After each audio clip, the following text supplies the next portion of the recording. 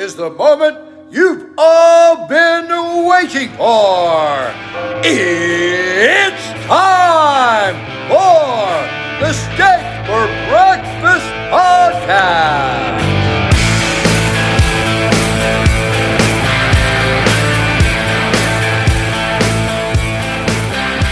It's Tuesday, April 25th, 2023, and this is the People's Podcast. This is Steak for Breakfast. Smokey, this is not Nam. This is bowling. There are rules. Today, Junior! America! Steak. For breakfast! So stand by.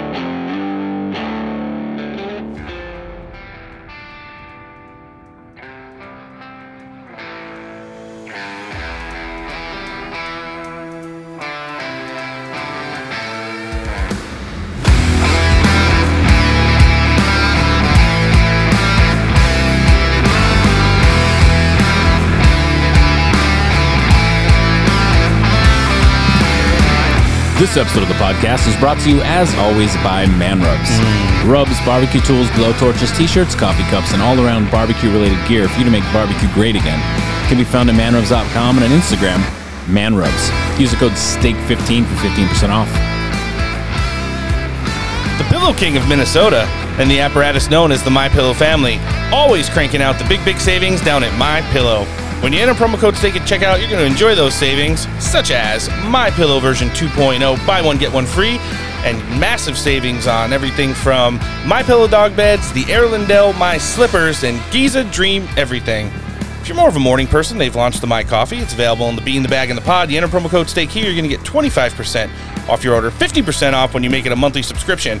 MyPillow.com/steak for anything sleep related. If you want the coffee, mystore.com/steak, or you can always talk to a qualified pillow representative, 1-800-658-8045. The top tier of ear gear and the world's most technologically advanced in-studio recording equipment specializing in headphones can only be found at Audeze. Whether you're gaming, potting, banging out 3 shows in 1 week, get those ear needs taken care of and done up right. Audeze.com is the website. You can find them on Instagram. Find them on Facebook. Friends, don't forget to follow the show on Instagram at Steak for Podcast Breakfast. There you'll find a link tree that'll take you to all our social medias, the website, our newest Substack, Telegram channel, and more. On that note, and to everyone joining us today from the Republican High Command, Instagram, Discord, and now via our verified accounts on Twitter, Getter, and True Social. Welcome, Tuesday edition, Steak for Breakfast Podcast, episode 233. I'm Roan. Noah's here. Yo. Alan Jacoby's going to be joining us in just a minute today. Guys, we've got a big show. Grant Stinchfield's in for the first time. Jim Nels is coming back, and we're going to be sitting down with investigative reporter John Solomon. Joe Biden's announcing his intent to run for president again. Ron DeSantis is in Japan, and Donald Trump just keeps winning. Before we get into any of our interviews, let's jump right into the news. All right, and everybody, welcome to the show today. This is Steak for Breakfast. If you're a first-time listener, welcome. If you're a long-time listener, welcome back. As advertised, Alan Jacoby's in today. He's sitting third chair. Alan, how's it going? What's up, boys? Still Alan this week, right? Not Adam? Yeah, we're going with Alan. Got to get Troy Nails back on the show soon. Asshole! It's Tucker Tuesday. Oh, there you go. Well, consequently, that's what we're going to be talking about in our first segment here. So the dust is settling after the big, shocking announcement yesterday that Tucker Carlson and Fox News has split. There's still a lot of questions to how it officially ended. We have heard from numerous sources citing that Fox told Tucker at the end of the recording of his show on last Friday that he would no longer be with the network. But we also hear that behind closed doors they had been, I guess, negotiating or maybe trying to have him controlled a little bit more than he's been on his show for the last year and a half. More controlled opposition? Well, for everyone that's been saying that he is. He might not be. Yeah, he definitely might not be. So when you look at some of the stuff, and we'll get to it in just a bit, that he's ran with over the course of at least the last year, it makes the case for... Yeah, he's definitely... If he was controlled opposition, he woke up and was just like, you know what? Fuck you guys. He was definitely operating in his own lane. And pretty shocking. What was even more shocking is who they decided to load the Fox lineup with last night. Oh, my God. Load? Such a loser. See where I'm going with this. Ron DeSantis ball washer, Brian Kilmeade, sat in for Tucker Carlson. I couldn't imagine anybody literally worse to sit in than that. And let's just hear real quick the big send-off that Tucker Carlson's time slot gave him as Kilmeade started the news. Hi, everybody, and welcome to Fox News Tonight. I am Brian Kilmeade. as you probably have heard, Fox News and Tucker Carlson have agreed to part ways. I wish Tucker the best. I'm great friends with Tucker and always will be. But right now, it's time for Fox News Tonight, so let's get started. 9 seconds. Mike, he's not great friends with Tucker. Give me a break. 9 seconds. Yeah. Wow. A moment of silence. For Brian Kilmeade's career. It was an interesting day, and then we'll get to it a little bit later in the show. Fox News decided to bless everyone with a live from Japan and with the sun directly shining into his eyeballs the entire time. A Boomer exclusive interview between Sean Hannity and Florida Governor Ron DeSantis, who's not running for president. He's on a book tour about how awesome Florida is in Japan right now. Is he? Yeah. There are PACs running. Is he big in Japan? Noah's visibly confused. Look, there are PACs out there running presidential election commercials, campaign commercials for Ron DeSantis. I saw 3 different ones yesterday on Newsmax. Literally at the end, Ron DeSantis for president. So really weird. And you want to know what? We can give you guys a whole bunch of noise today and have everybody from like the Republican Party and other commentators weigh in with their 2 cents on what they think happened with Tucker Carlson. But if we're going to open up with the Tucker Fox breakup, let's try to give you as much signal as possible. I think one of the godfathers of conservative speak, literally and metaphorically, Dr. Ron Paul, sat down on his podcast yesterday. I showed Noah the video. Ron Paul's podcast co-host is an exact carbon copy. Oh my God. I asked if it was actually the guy. Of Francis from Pee-wee's Big Adventure. Pee-wee Herman's Big Adventure. Are you sure it's not the guy? I mean, he's even wearing like the leisure suit type-ish outfit. And Pee-wee. The one piece like old man, like double pocket shirt. The guy would have not been able to age like 40. Yeah, because he looks like we literally pulled up a clip from Pee-wee's Big Adventure. And I had it on my screen when you flipped your phone around to me, and I was just like, it was a carbon fucking copy. It was amazing. Did they say who the guy's name was on the podcast? Did they introduce him? What is his actual name? Francis. Not Francis. Anyways, let's hear Dr. Paul weigh in on not exactly what the glam factor of this is, but what the ripple effects could be. Her out at Fox. Yeah, wow. I wonder how many people predicted it yesterday. Yeah. I don't think there was any whispers that Tucker better watch out, he might get fired.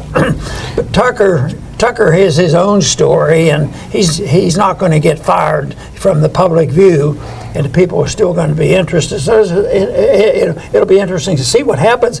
But it did come up rather suddenly, and you wonder how. I think his show was doing pretty well. Yeah. I think it was catching on. But then again, how do you figure this all out? But there'll be a lot of speculation, and it might take a day or two to hear all the rumors and everything that went on. Yeah, someone referred to it as an earthquake, and I would say definitely an earthquake. I mean, I don't know if it's ever happened in history without some sort of major scandal that a person has the #1 news program in the entire country and has had it for years, and if he was fired and is fired for it, I mean, it's unprecedented. Certainly, I mean, usually when you're successful in a business right. and you make a lot of money for your company, well, you actually do better rather than get fired. So, we can't really speculate. We don't know what's behind it. I think maybe you mentioned it a second ago that maybe he'll even make more money outside of Fox News nowadays because we see a lot of independent journalists making successful goes at it. I don't think he's going to live in poverty. No, I don't think so. Maybe he'll come. Maybe we'll get him to speak at our conference about censorship. That would be a good one. There you go. Maybe they can get him to speak about doing a little bit better job of wiring their studio as well. But a throat lozenge. Can't all be safe for breakfast. Hey, listen. There's a lot of stuff Tucker's been working on hard for the last couple years, and that he's been getting out there on his show. And I think that when you start to look at some of these topics, he opposed the U.S. proxy war in Ukraine. Even after he was pretty much canceled by the rest of the network, Tucker Carlson frequently brings on Steak for Breakfast enjoyer, retired Colonel Douglas McGregor, on his show to kind of deconstruct what's really going on in Ukraine. I love that guy. And he's been right about everything. He denounced the CIA, FBI, and DHS for its systematic lies and corruption. Fact check true. He's devoted himself to working on a pardon for Julian Assange. He's been very public about that. He's objected to regime change efforts in places like Cuba. He's done a documentary on that. And he even criticized harshly some of the Trump administration's militarisms, throughout the course of Donald Trump's presidency, in addition to working on the January 6th stuff. Now we know why there was never a follow-up on that, because it seemed like once that aired, it was the beginning of the end. And he kind of went off the rails. He went right from January 6th, fine, I can't talk about this. Boom, let's talk about Big Pharma. And he rolled right into that, and then kind of wrapped up his Tuck-exclusive career with the historic interview with Donald Trump. His show ended last week. We don't need to play the audio because it's not really very pertinent to, what's going on in this show. But his last segment on Friday, so there was a viral video that went around last week. In a neighborhood, a Ring doorbell caught it. A high-speed police chase ended in a cul-de-sac. The person who was involved in the high-speed chase, the perpetrator, got out of the car and tried to run away. A pizza delivery guy on a front porch saw this happening. Epic. He was worried about his own car getting hit. Walked down to the end of the path on the street, and as the guy who was involved in the high-speed chase, the perpetrator, tried to run away, the guy literally stuck out his leg and tripped him, saying the cops jumped on top of him. So Tucker Carlson had this guy in his... Did he clothesline him or trip him? Trip him, and he put his leg up on the table on the show. Right, yeah, he's got a big bone And bruise. save the pizza, I think. He saved the pizza. Did save the pizza and wings, and then in the last Tucker segment ever on Fox News, delivered pizza to Tucker Carlson, and they ate it as the show went out. Tucker spoke at the Heritage Foundation retreat this weekend, and going back and re-listening to his almost 30-minute piece yesterday, I could tell there was a tone in his voice that before this was announced on Monday, he knew. And we have to take into consideration some of the stuff we've already played on this show. Senate Majority Leader Chuck Schumer, right after the January 6th documentary came out, and literally said Rupert Murdoch needs to fire Tucker Carlson. On the House side, Sandy Ocasio-Cortez sat down for an exclusive interview with Noah's favorite former White House press secretary, Big Red, this weekend on her show. And they teased a little bit of it. Let's hear it. Federal regulation in terms of what's allowed on air and what isn't. And when you look at what Tucker Carlson and some of these other folks on Fox do, it is very, very clearly incitement of violence. Very clearly incitement of violence. And that is the line that I think we have to be willing to contend with. That was her kind of developing a little bit of how she felt regarding the Tucker Carlson situation, that her voice isn't heard loud enough because he's out there speaking the truth. She was quick to jump on her world-famous Twitch screen yesterday to talk about, well, to celebrate the fact that Tucker Carlson was fired from Fox News. Let's hear from the Congresswoman again. Tucker Carlson is out at Fox News. Couldn't have happened to a better guy. What I will say, though, is while I'm very glad that the person that was arguably responsible for some of the largest, driving some of the most amounts of death threats and violent threats, not just to my office, but she almost died. People across the country. I also kind of feel like I'm like waiting for the cutscene at the end of a Marvel movie after all the credits have rolled. Don't make me not like Marvel movies. Like the villain's like hand reemerge out to grip over like the end of a building or something. But deplatforming works, and it is important. And there you go. No, literally. But that last sentence cuts right through everything and provides what the actual goal is. Yeah, what the goal is, deplatforming. Yes. Canceling you from life is exactly what their plan is, what they want to do. Getting you fired. What they feel that they've achieved right now with Tucker Carlson being removed from Fox News and the number one show just about in conservative anything, as of right now, not in the cycle. Guys, wherever you're listening to the show today, whether it be on Apple Podcasts, Spotify, Google, make sure you're subscribed to the show. It helps us with the algorithms. We come up as a suggestion the more and more subscribers we get. Also across social medias, Twitter, Getter, Truth Social, and Instagram. Follow us, hit the notification bell, that anytime we're putting out stuff pertinent to the show, it'll be delivered directly to you. We are going to be touching on this topic a little bit more in just a bit with investigative journalist, CEO of Just the News, John Solomon. We're really looking forward to having him back because there's so much to talk about this week. But I don't want to miss out on the fact that Don Lemon was also canned yesterday. Lemon drop. Yeah. CNN issued a very, very nice statement regarding the termination of their most famous race-baiting white hater. Diva. And we could hear that real quick. You may have heard yesterday CNN parted ways with anchor Don Lemon. In a statement, CNN CEO Chris Licht thanked Don for his contributions over the past 17 years, writing in part, Don will forever be a part of the CNN family. Aww. We wish him well and we'll be cheering him on in his future endeavors. Asshole. Absolutely. Of course, Don was a big part of this show over the last 6 months. He was one of the first anchors on CNN to have me on his show. That's something I'll obviously never forget. I agree with Chris. We wish him the best. Thoughts and prayers for Don Lemon. But I think... Like THOTS thoughts? Well, those two when you talk about it. But listen, if you're down for the gals that don't shave their legs and have hairy armpits and kind of smell like cat pee, yeah, they're probably ready. God. Not those thoughts? But remember, we're not talking about the flashy headlines today. We're talking about the ripple effects here. Or more pertinent to this situation, the blue cheese and ranch effect. Because hip-hop icon, one of my favorites, Rick Ross, the man who wears his own face on a gold chain around his neck, and that gold chain has a gold chain of his face around that one as well. Oh, my God. Took to Instagram Live yesterday after hearing the news and offered Don Lemon a solution to his current unemployment problem. Let's hear it. Just found out Don Lemon was terminated from CNN. Damn, Don. But guess what? The brothers got your back.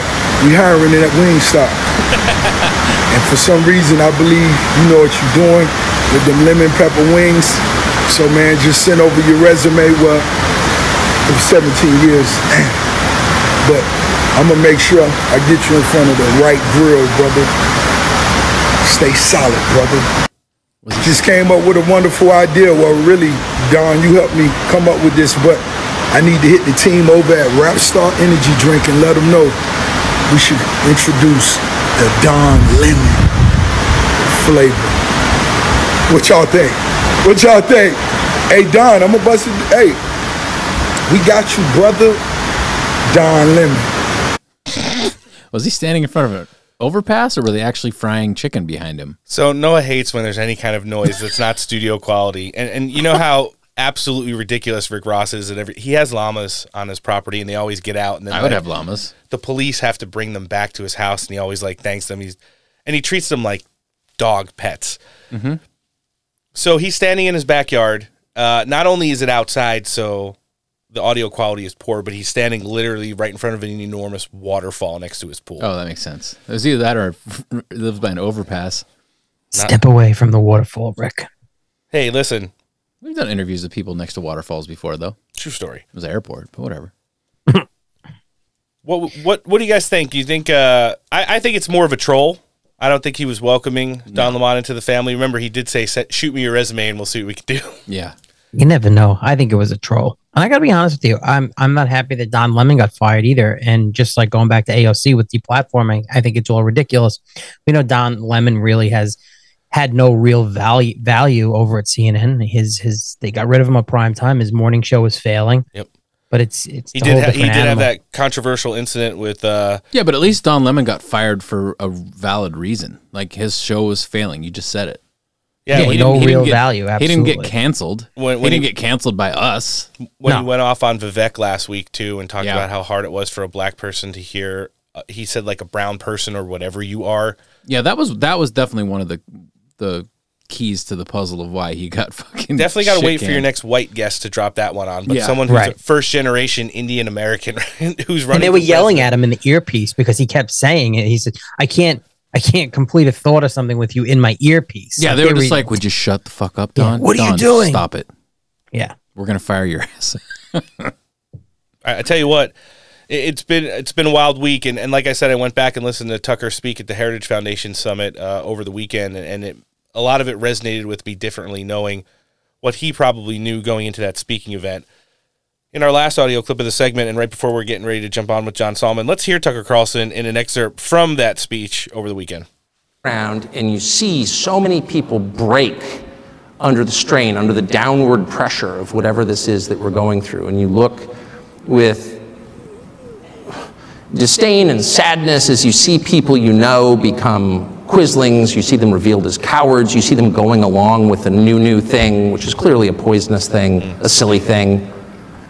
You know, saying things you know they don't believe because they want to keep their jobs. If there's a single person in this room who hasn't seen that through George Floyd and COVID and the Ukraine war, raise your hand. Oh, nobody? Right. You all know what I'm talking about.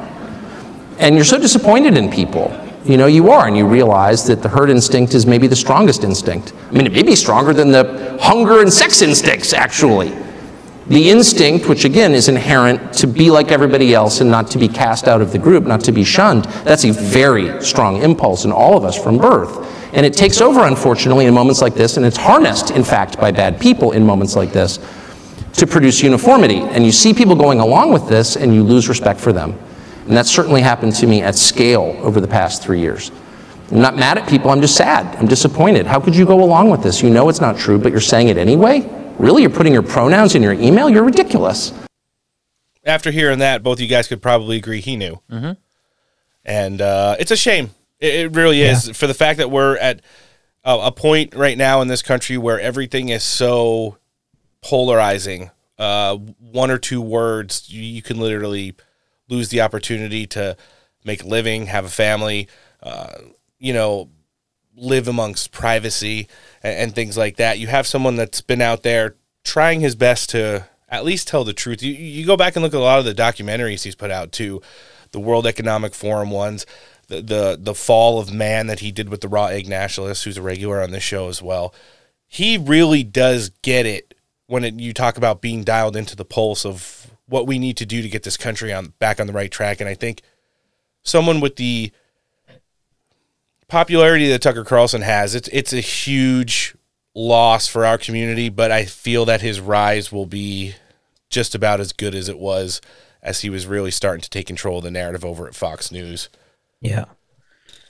So we'll continue to track it, and we're going to talk right now with John Solomon about it.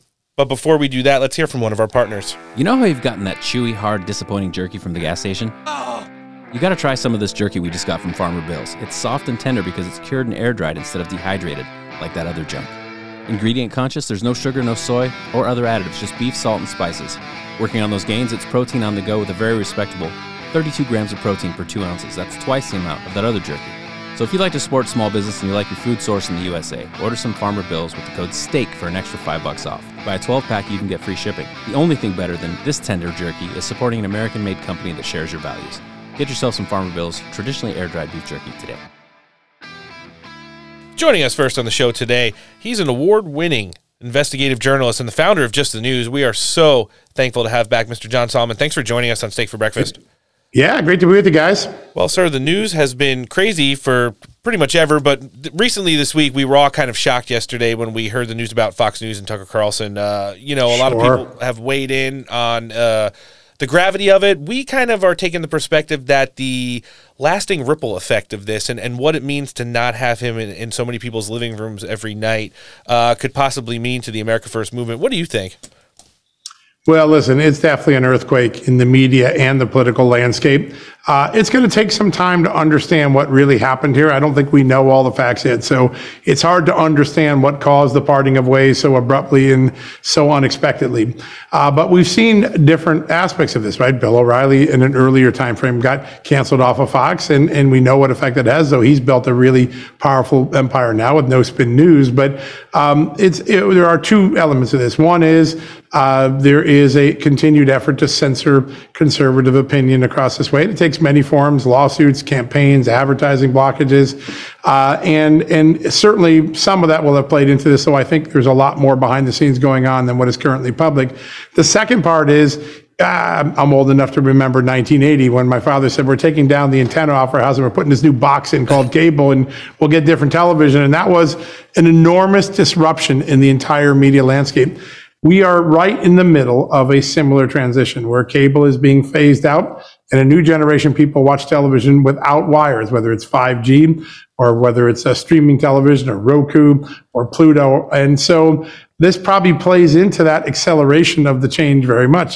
Somewhere down the road, Tucker Carlson is going to land. It's probably not going to be on a cable network maybe, but the opportunity for people to go out and create their own platforms to reach the American people without the filters and gatekeepers of traditional media and without the tethers and ties of cable is very real. And we're in the middle of that historic transition. In 2-3 years, we will not recognize the television landscape that we're in.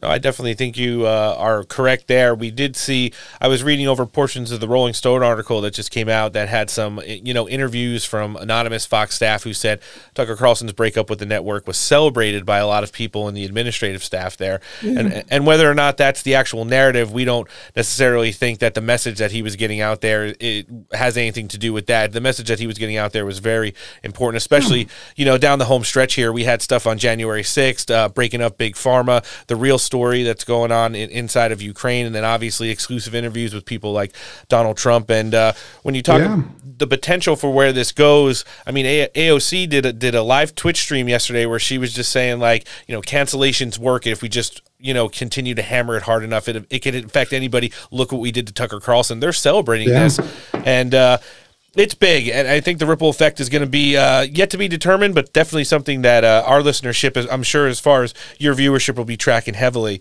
I do want to stay in the thread of censorship. So last week you were breaking this story about, we all know the memo that came out regarding the Hunter Biden laptop in the 2020 presidential election cycle, where supposedly over 50 Intel, people, former chiefs and stuff like that, had basically said that this is Russian disinformation.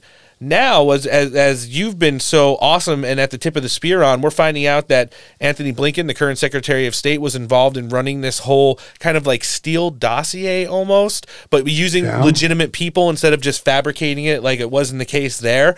And when asked about it, the current Attorney General of the United States, Merrick Garland, might have lied under oath about it. What can you tell our listenership is the latest?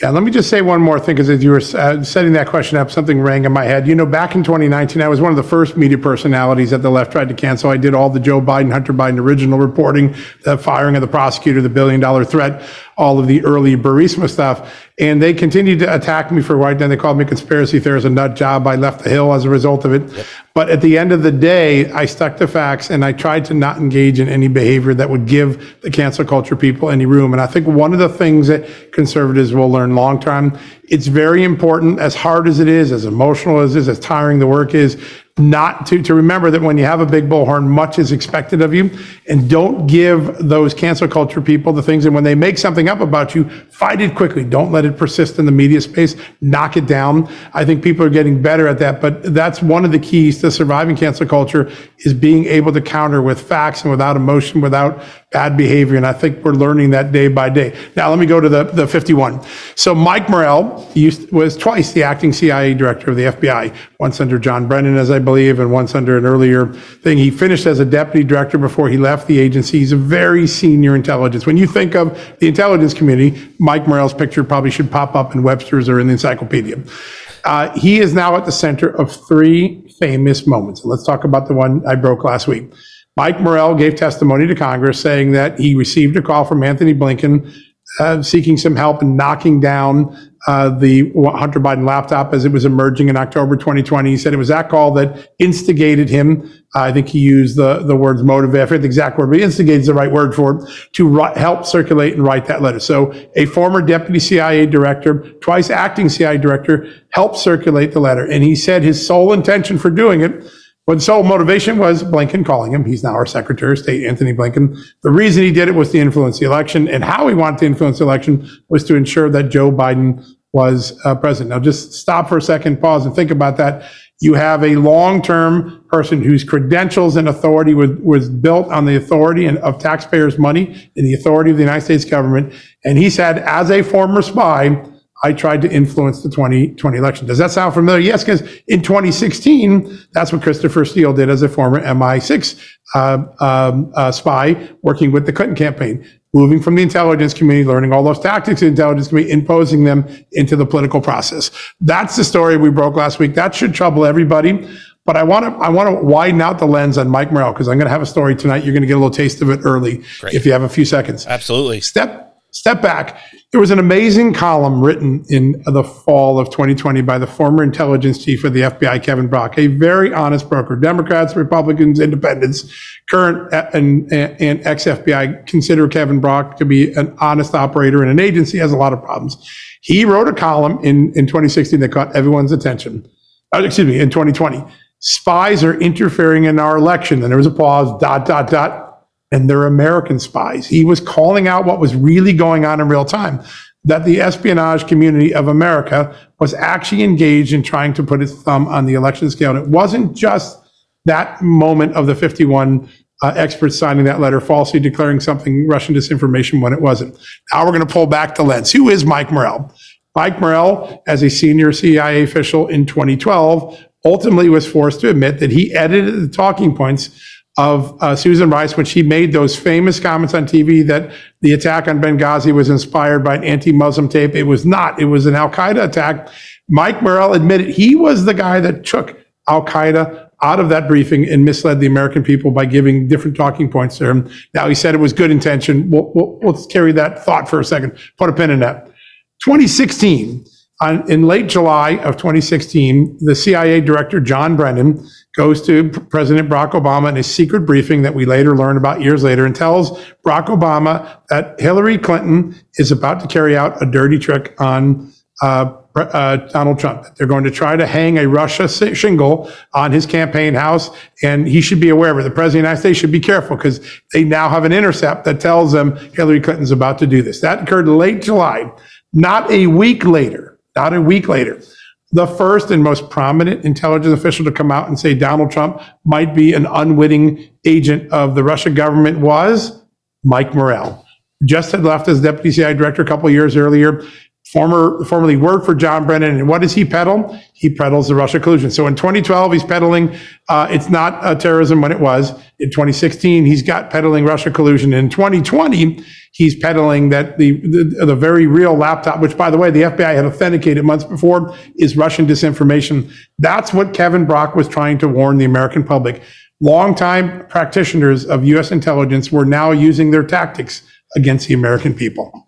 It just seems like the more you kind of peel back the layers on this, John, first of all, in regards to Donald Trump, all roads seem to lead back to Russiagate. When you're talking about some of the major players in this, like Tony Blinken, even like Jake Sullivan, Susan Rice, all those people who collaborated with our intelligence officials, then, you have people like Kevin Brock just kind of like screaming the quiet part out loud, and it gets washed up into the election. Obviously, the presidential debates got so heated over stuff. You have the Biden family kickbacks. You have Donald Trump making accusations about the laptop. And we were just talking about it on our offline today before our show started. Donald Trump had to not only debate Joe Biden in 2020, but it was sometimes between 1 and 3 moderators that were all telling him no, that's not true. Don't say that. It's not true. Don't say it. We're gonna say that that's not true. And it really did. When you look at the Time Magazine article, now you have the Bach article, you have the guise of COVID, you have the Hunter Biden laptop repression story, you have the free-for-all mail-in ballots that happened because of the pandemic. Donald Trump has segued in his verbiage, going from rigged and stolen to election interference. You kind of have outlined here, as we've been covering for a long time on our show, it is legitimate and it is there. And it's not just 1 or 2 small instances where they say election fraud is so small it can't interfere with an election. You don't even have to talk about servers, ballots, anything. I agree. You just talk about these absolute facts, like you say, you need to stick to, not get emotional about it. And you could see that the election definitely was interfered with when Donald Trump ran in 2020. Listen, the debate is the American job interview for their next president. Joe Biden was able to mislead the American public in that final job interview, that debate, by hauling out that letter, which, by the way, he portrayed as an organic intelligence repudiation of the laptop, when in fact it was a political campaign. His campaign managed the media on it. His campaign instigated the letter. His campaign, here's a piece of fact that I got in a story over the week, a lot of people talking about. Tony, the only part of the 51-person letter that actually said Russian disinformation came from a USA Today article with anonymous sources saying the FBI was looking at whether it was there. Do you know who forwarded that factoid to Mike Morrell so he could put it in the letter? The Biden campaign did. The Biden campaign constructed that letter, and then the president used it, pretend it was organic, and he deceived the American people. He fooled the job interview. If I hired someone here and they lied to me in my job interview and I later found, you know what happened to them? We'd fire them. Yep. And because you can't be deceptive. Joe Biden and his team worked together to create a great deception that deprived the American people from making an informed decision about their next president. And that's something that is interference. And it's what Kevin Brock said. U.S. spies were interfering in the American election. He was right. Well, again, continuing with the groundbreaking news and the investigative journalism, John, we really appreciate you sharing that with our listenership. It's definitely something that they're all going to be checking out when they're doing their own research. I do want to kind of stay in the same thread of censorship and mention a personal project that you're working on, a children's book that's coming out. You want to let our listenership know a little bit about that? I do. This is so important to me. I never thought I'd write a children's book. I didn't think I'd even write another adult book because I'm so busy. But I have become mortified that there isn't more outcry in America about free speech and censorship. The First Amendment was first because if you couldn't speak, you could never control a government. That's essential to the formation of our constitutional republic. And today it's thrown away. An FBI agent has no problem setting up an operation in San Francisco forwarding censorship requests on Americans. Twitter and Facebook had no problem censoring things that turned out to be true. The Biden administration, the Biden campaign, and the intelligence operators had no problem trying to squelch free speech in a debate about the Hunter Biden laptop. And I became to realize, well, wait a second, there's a whole generation that doesn't even realize free speech is important to us. They actually support restrictions on free speech. So I wanted to write a book, and I teamed up with Brave Books. They're tremendous new. They're like the new Scholastica for conservative, freedom-loving Americans, to tell this story. And we tell it in the book is based on my son's hamster, who I have a funny story to tell one day about. But he runs a hamster newspaper, and the hamster newspaper can't deliver it because all of the tubes in his hamster community are clogged, a la the Twitter and Facebook people are repressing his newspaper from coming out. And the goal here is to help Americans understand that free speech is essential and let children who might not be hearing it from their teachers get a way to learn why free speech matters to America and why censorship is so dangerous. It has some lessons at the back end, but I really want to do this. I want parents and grandparents to have a way to engage with their children because most likely their school district's not teaching that lesson. Available for pre-order yet?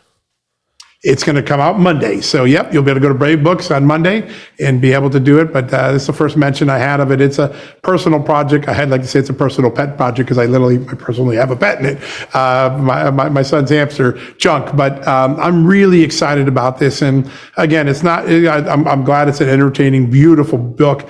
But I really want this ability for parents to have a conversation in their family at their dinner table, let their children know that this country was based on the First Amendment. And right now, the First Amendment is in the gravest danger it has ever been in since King George was president. Oh, you are absolutely correct there, and we'll be sharing it. You know, Kash Patel's put out a couple great children's books from Brave Books as well, and we share my good buddy.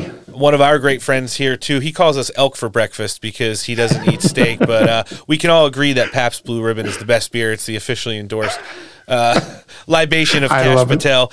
But no, it's awesome, and I'm going to be ordering it for my kids as soon as the pre-order comes out next week. And you know, I like to send them to school with I sent my kids to school with the Kash Patel books.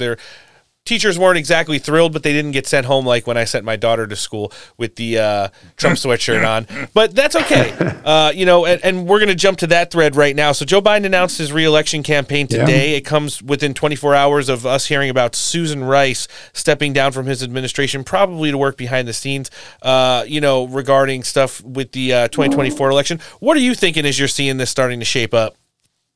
Well, there are three things to say about the video. The first is it's very dark like the satanic Red Wall speech back in the summer. So he hasn't backed off the negativity. There are some things in the statements that aren't true. One of them says Republicans want to tell you who you can love. That's simply not true. I don't know Republicans that say you can't love this person, that person. They have greater concerns about what our children are being taught at a young age that might be highly sexualized content. That's a legitimate concern. So that's the second thing. The third thing is, I've covered a lot of presidential campaigns going all the way back to 1984. I got to cover part of Reagan's 84 campaign. And I got news for you. I've never seen a candidate launch with a video and then disappear from the campaign trail. He's nowhere to be found. This is basement 2 campaigning. Yep. And it is problematic because just 3 days or 4 days before the announcement, the New York Times wrote a very powerful op-ed. New York Times has been in the background cheering on Joe Biden's presidency going to 19. They did a lot to suppress true stories about his family for a while. They said his age is an issue because he simply doesn't seem like he can perform appropriately. There's a new billboard up in New York Times Square today saying he might need a little blue pill of politics because he can't seem to perform. There is a very large dynamic going on that is questioning this, and this video played into it, which is he doesn't go on the campaign trail. He does a video and mails it in, just like he mailed it in during COVID. And I think that's going to begin to raise questions about his readiness. That's why only 26% of Americans want him to run for re-election. They kind of can tell he's somewhat hampered in his ability to be an active president. And he denies it, but, people are pretty smart. No, they are, and you make some excellent points there. I thought it was funny that they have like a pseudo Viagra billboard up in Times Square saying he can't get it up to the president. I fear, we've talked about it on the show, John. What do you think, that the Biden administration, the regime now, is going to start using the talking points when it comes to campaigning and maybe even up to some debates? He's too busy being the president, having the best economy ever, the best job market ever, being a legislative juggernaut in his first term, that he just can't worry about going out there and doing they'll probably say ultra MAGA rallies and stuff like that, but just any kind, the usual half high school gyms filled up or whatever Joe Biden caters to. Do you think they're going to try and run with that narrative? Well, listen, he's already done it with the DNC debates. He's taken the Katie Hobbs approach to debating, which is we're not going to do debates on the Democratic side because Bobby Kennedy's a pretty sharp guy. Yeah. He'd be pretty impressive in a debate against Joe Biden. You could challenge him on his green issues. You can challenge him on the vaccine mandates. And so you're already seeing that excuse implemented on something that, once again, is an American's basic responsibility for a job interview. They expect debates to be the job interview for why you're qualified to stay another 4 years. So far, Joe Biden is signaling, and the Democrats are signaling, they won't let that happen. They're locking him in a metaphorical basement, keeping him away from reporters, keeping him away from American public. That's not the way presidential races have been conducted in the past. And I think this time, unlike COVID, where we had all the legitimate fears or the concerns and all the hype, he's not going to have that. There's two things different about 2024. People now know the Hunter Biden laptop is real, and there's no COVID pandemic. So the question is, where's Joe Biden? And get him out of the basement. Get him in front of us. Get him outside of the Easter Bunny and get him answering questions for the American people. And that isn't happening, and it's beginning to create a slow murmur in the American political consciousness that maybe something is wrong with this guy, or if there's nothing wrong, maybe he doesn't want it bad enough to spend time with you and me, the American public. Yeah, KJP has just said, as we're recording right now, she's not going to get ahead of the president. That's something for him to decide when asked by a reporter if Joe Biden expects to fulfill all 8 years of his potential presidency. So they're already running word salad. Not inspiring confidence. Yeah, exactly. It's another non-answer. Yeah. That's all they give. But remember, all of her answers are historic and transparent and filled with diversity, equity, and inclusion. John, do you think there's anything to Susan Rice leaving? Well, listen, it's a big blow because she obviously is somebody that ties the Biden era to the Obama era, where, a lot more progressive Democrats are more excited about Barack Obama than they've ever been about Joe Biden. Her departure leaves one of those roadways, and you take Ron Klain, who departed earlier this year. There's some missing gaps in his team. A lot of people didn't think he had an A team before this. These two departures are significant. And I don't know why she left. I guess she has to explain for herself. But that connectivity to a very popular former President, Barack Obama, at least on the left, is gone or dissipated quite a bit by the loss. We'll have to wait and see how it hampers his messaging, hampers his policy decisions. This is not a president who has a very strong first 2 years in office. When you only have a 38% approval rating and only 26%, after just 2 years in office, only 26% want you to run again, 74% don't. You're off to a very weak start in your 2024 reelection campaign. Yeah, also, when you talk about the 40% approval rating as well, no president has ever been reelected with such a poor approval rating. It seems like the only thing that they might be able to manufacture between now and then is a war that actually legitimately involves the United States. But then Joe Biden doesn't seem like he's very much a wartime president, and I don't think that would very much cater to the Democrat base that he's looking to cater to as well. Yeah, let's hope there's not one, right? We're in a very dangerous world with China and Taiwan, Russia and Ukraine, North Korea, hypersonic missiles, and quite frankly, there's a strong evidence that our Pentagon is not as prepared as it should be. There are reported shortages of armaments, there are reported shortages of some weaponry, and there's recruitment problems, but mostly because of all the woke stuff going on in the Pentagon, the DEI stuff. We can't afford a war right now, though, so I still trust the fighting men and women of this great country. They're awesome. They'll find a way to win, but we're not on the best footing. We may be on some of the weakest military footing since Jimmy Carter.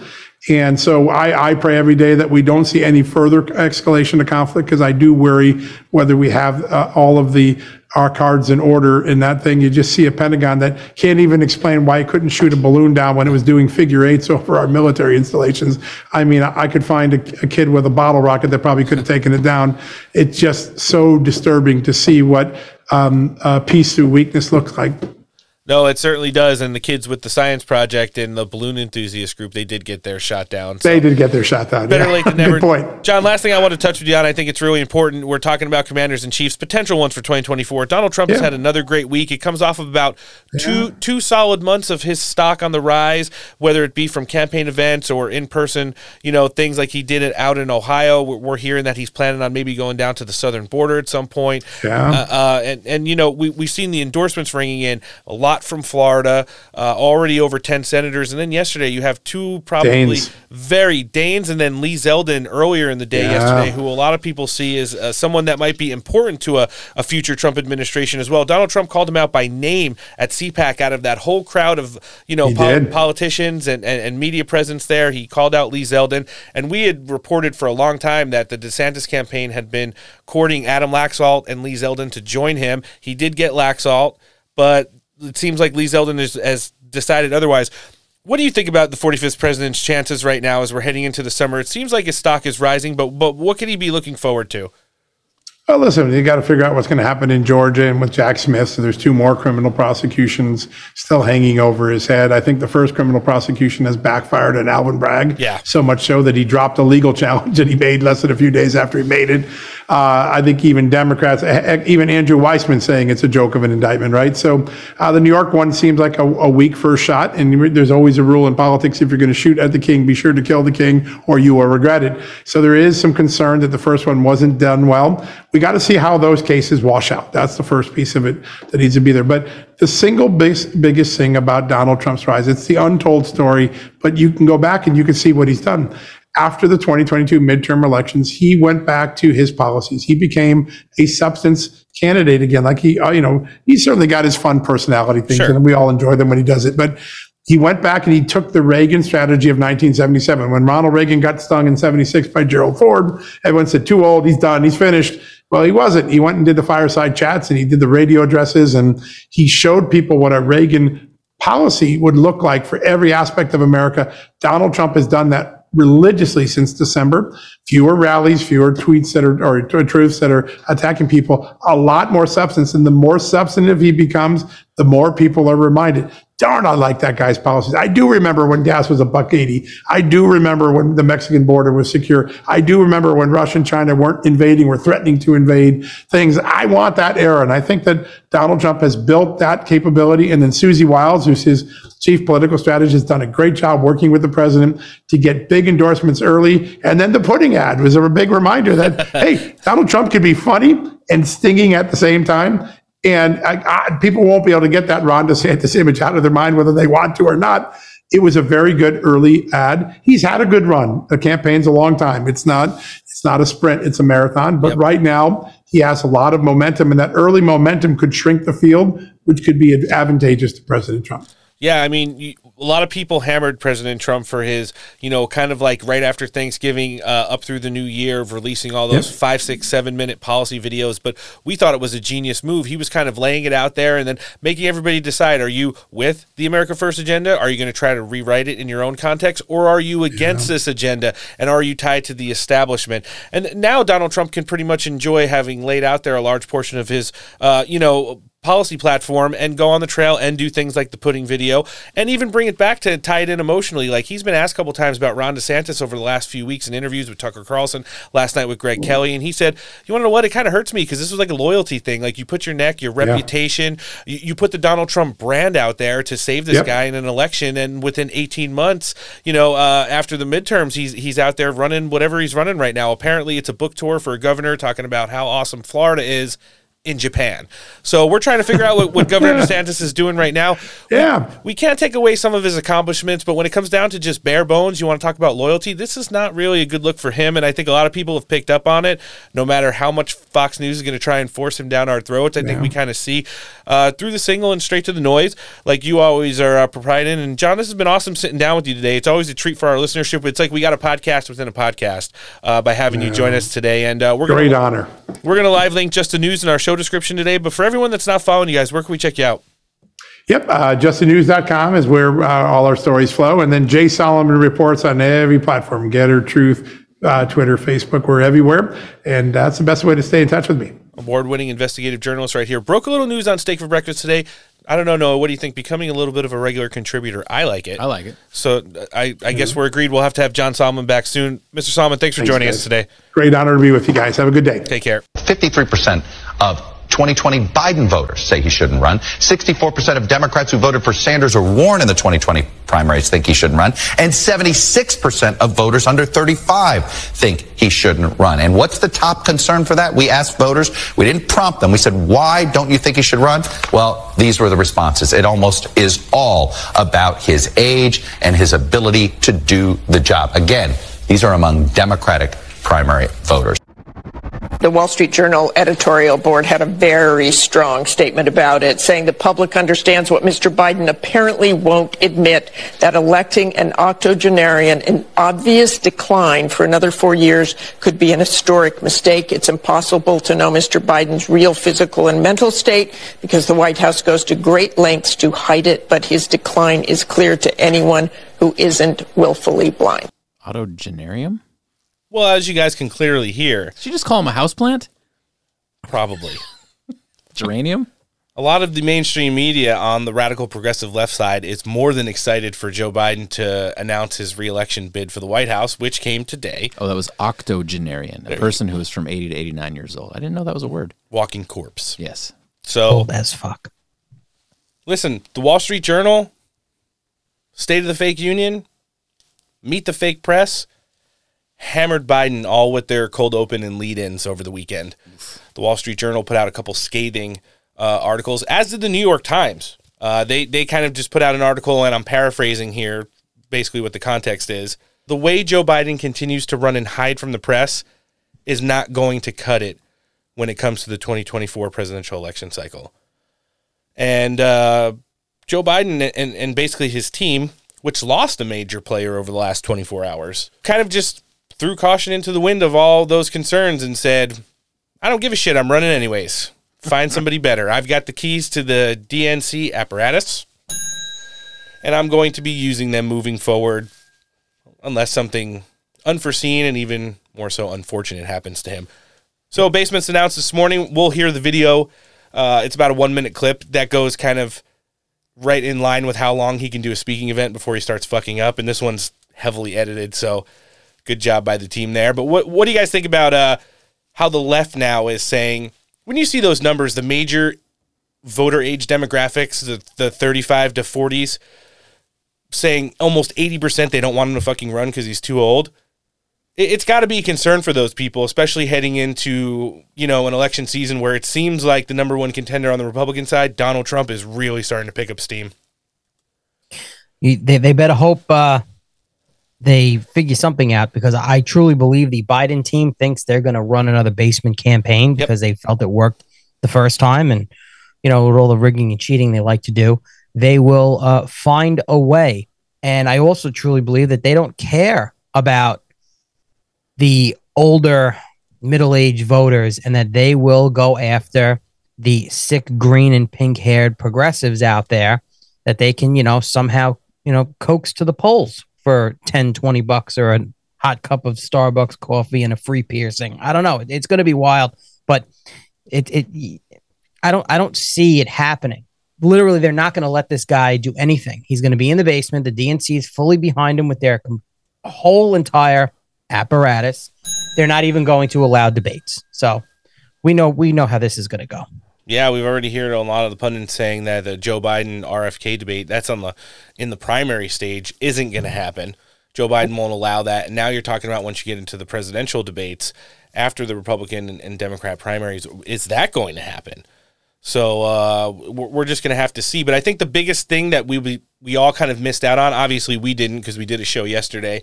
If you haven't listened to our Stay Exclusive 1-hour special with the editor-in-chief of the National Post, Raheem Kassam, jump over to wherever you're listening to Steak for Breakfast now and click on the last show. You'll hear that. It was quite a treat.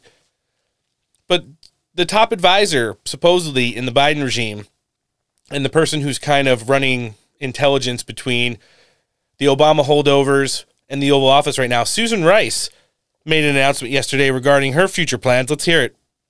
Peter Doocy breaks this news. The president putting out a statement thanking Susan Rice for her service as his domestic policy advisor. She is leaving the White House. What she does next, we'll find out. Whether or not she has an active role in the campaign, we will see. She likes to hang in the background, shall we say, on a lot of these matters. We'll see whether or not that's the case now going forward. So Susan Rice is leaving the White House. And that's one of the few accurate statements you'll hear from Fox News. You know, the fact that she likes to hang in the background.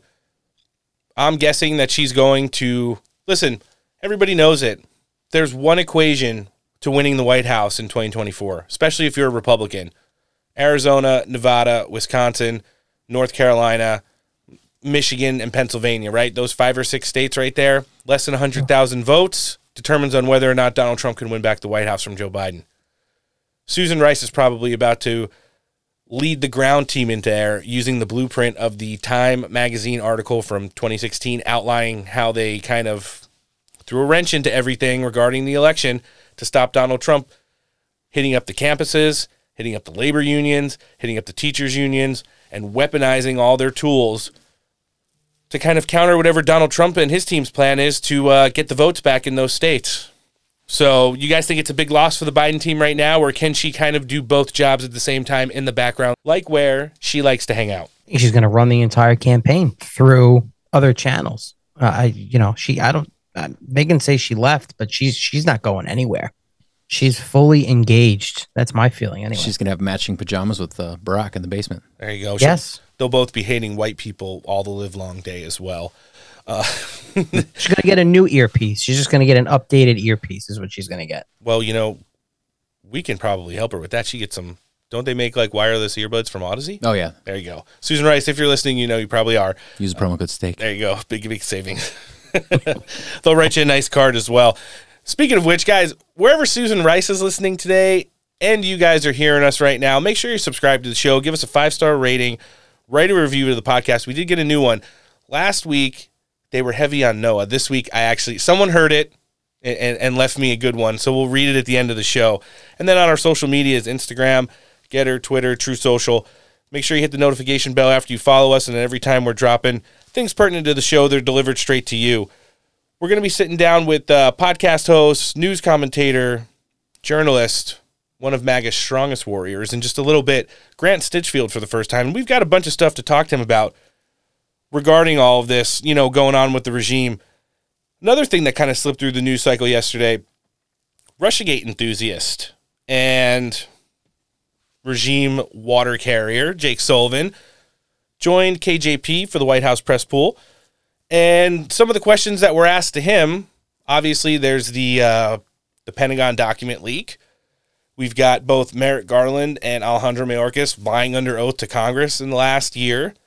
But they want to know about some of the Biden business dealings, especially tied to Ukraine, because as House Republicans have announced last week, there are now up to 9 Bidens who financially enjoyed some of the kickbacks from using Joe Biden's office as essentially a financial whorehouse. Sullivan was quick to push back on it. Let's hear it. I wanted to give you the opportunity to respond to a former White House stenographer who this month outed you as an anonymous senior administration official who briefed reporters on Air Force Two en route to Ukraine in 2014. He says that you spoke about giving aid to the Ukrainian national gas industry just days after the second son had secretly joined the board of a Ukrainian gas company. He says he considers you part of a corrupt influence peddling conspiracy. He wants to testify to a Delaware grand jury about it. Do you have a response to that? And were you part of a corrupt influence peddling operation involving the Biden family in Ukraine or any other country? No. Well, it was a well thought out answer. Very. That was like a Biden answer. No. No. That was a good question. And well, we all know that not only was the regime complicit in that whole color revolution that happened in Ukraine back in 2014, where the man who where they installed Zelensky. Well, they installed the man who Zelensky would eventually replace. But there was a lot of back and forth business dealings going on behind the scenes before that officially happened. And now we're seeing that on Joe Biden's trip out there, where he threatened to, hold off aid unless they fired the prosecutor that was investigating Hunter Biden because he was secretly added to a board where he'd be collecting millions of dollars. Jake Sullivan was on that plane with Joe Biden and Hunter Biden and the delegation from the vice president's office when they went over there to welcome in the new government that they consequently installed in Ukraine. And like Noah said, Sullivan probably gave the most thought out and courageous answer he possibly could. No. No. I am not an agent of Ukraine. Hey, listen, man. Hey, listen, Jack. They just don't care. They just look at every American as if we are all stupid, and it just doesn't matter what we think. We're just a bunch of John Fettermans to them. Majority rules. Yeah. That's the tweet. Speaking of retards, and as we're getting ready to jump in with Grant Stinchfield here in just a minute, Joe Biden released his official plan for run to re-election campaign video today. After he's been heckled by the media for months about it, and grouchily didn't want to start this until sometime in late May or as, late as July. He was kind of forced to do it now that RFK announced his candidacy, the fact that Donald Trump's picking up steam and not only hammering Ron DeSantis on almost an hourly basis, but hitting Joe Biden pretty hard everywhere he goes as well. You guys ready to hear it? Oh, yeah. You ready to fire up the Garrison button? Let's check it out.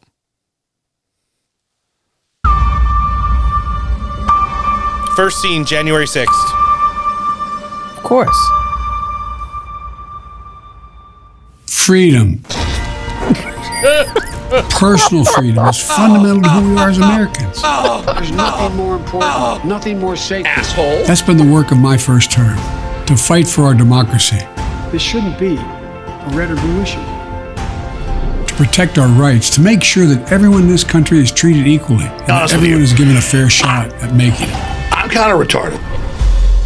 But around the country, MAGA extremists are lining up to take on those bedrock freedoms. Cutting Social Security that you paid for your entire life while cutting taxes for the very wealthy. Dictating what healthcare decisions women can make. Banning books and telling people who they can love. All while making it more difficult for you to be able to vote. Nobody cares who you love. Stop making my kid read about guys blowing each other. When I ran for president 4 years ago, I said we're in a battle for the soul of America. And we still are.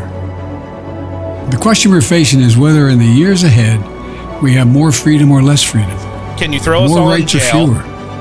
I know what I want the answer to be, and I think you do too. Less freedom?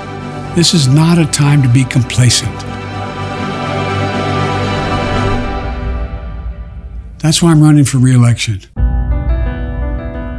Because I know America. Anybody else's nipples hard? They should have done an 808 drop there. I That know would have we're sounded good better. and decent people. I know we're still a country that believes in honesty and respect and treating each other with dignity.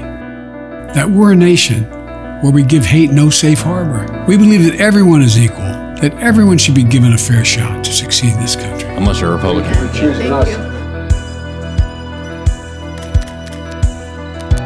Every generation of Americans has faced a moment when they have to defend democracy. Stand up for our personal freedom. Stand up for the right to vote and our civil rights.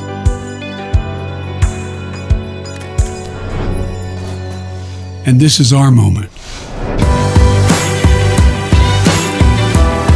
My butt's been wiped.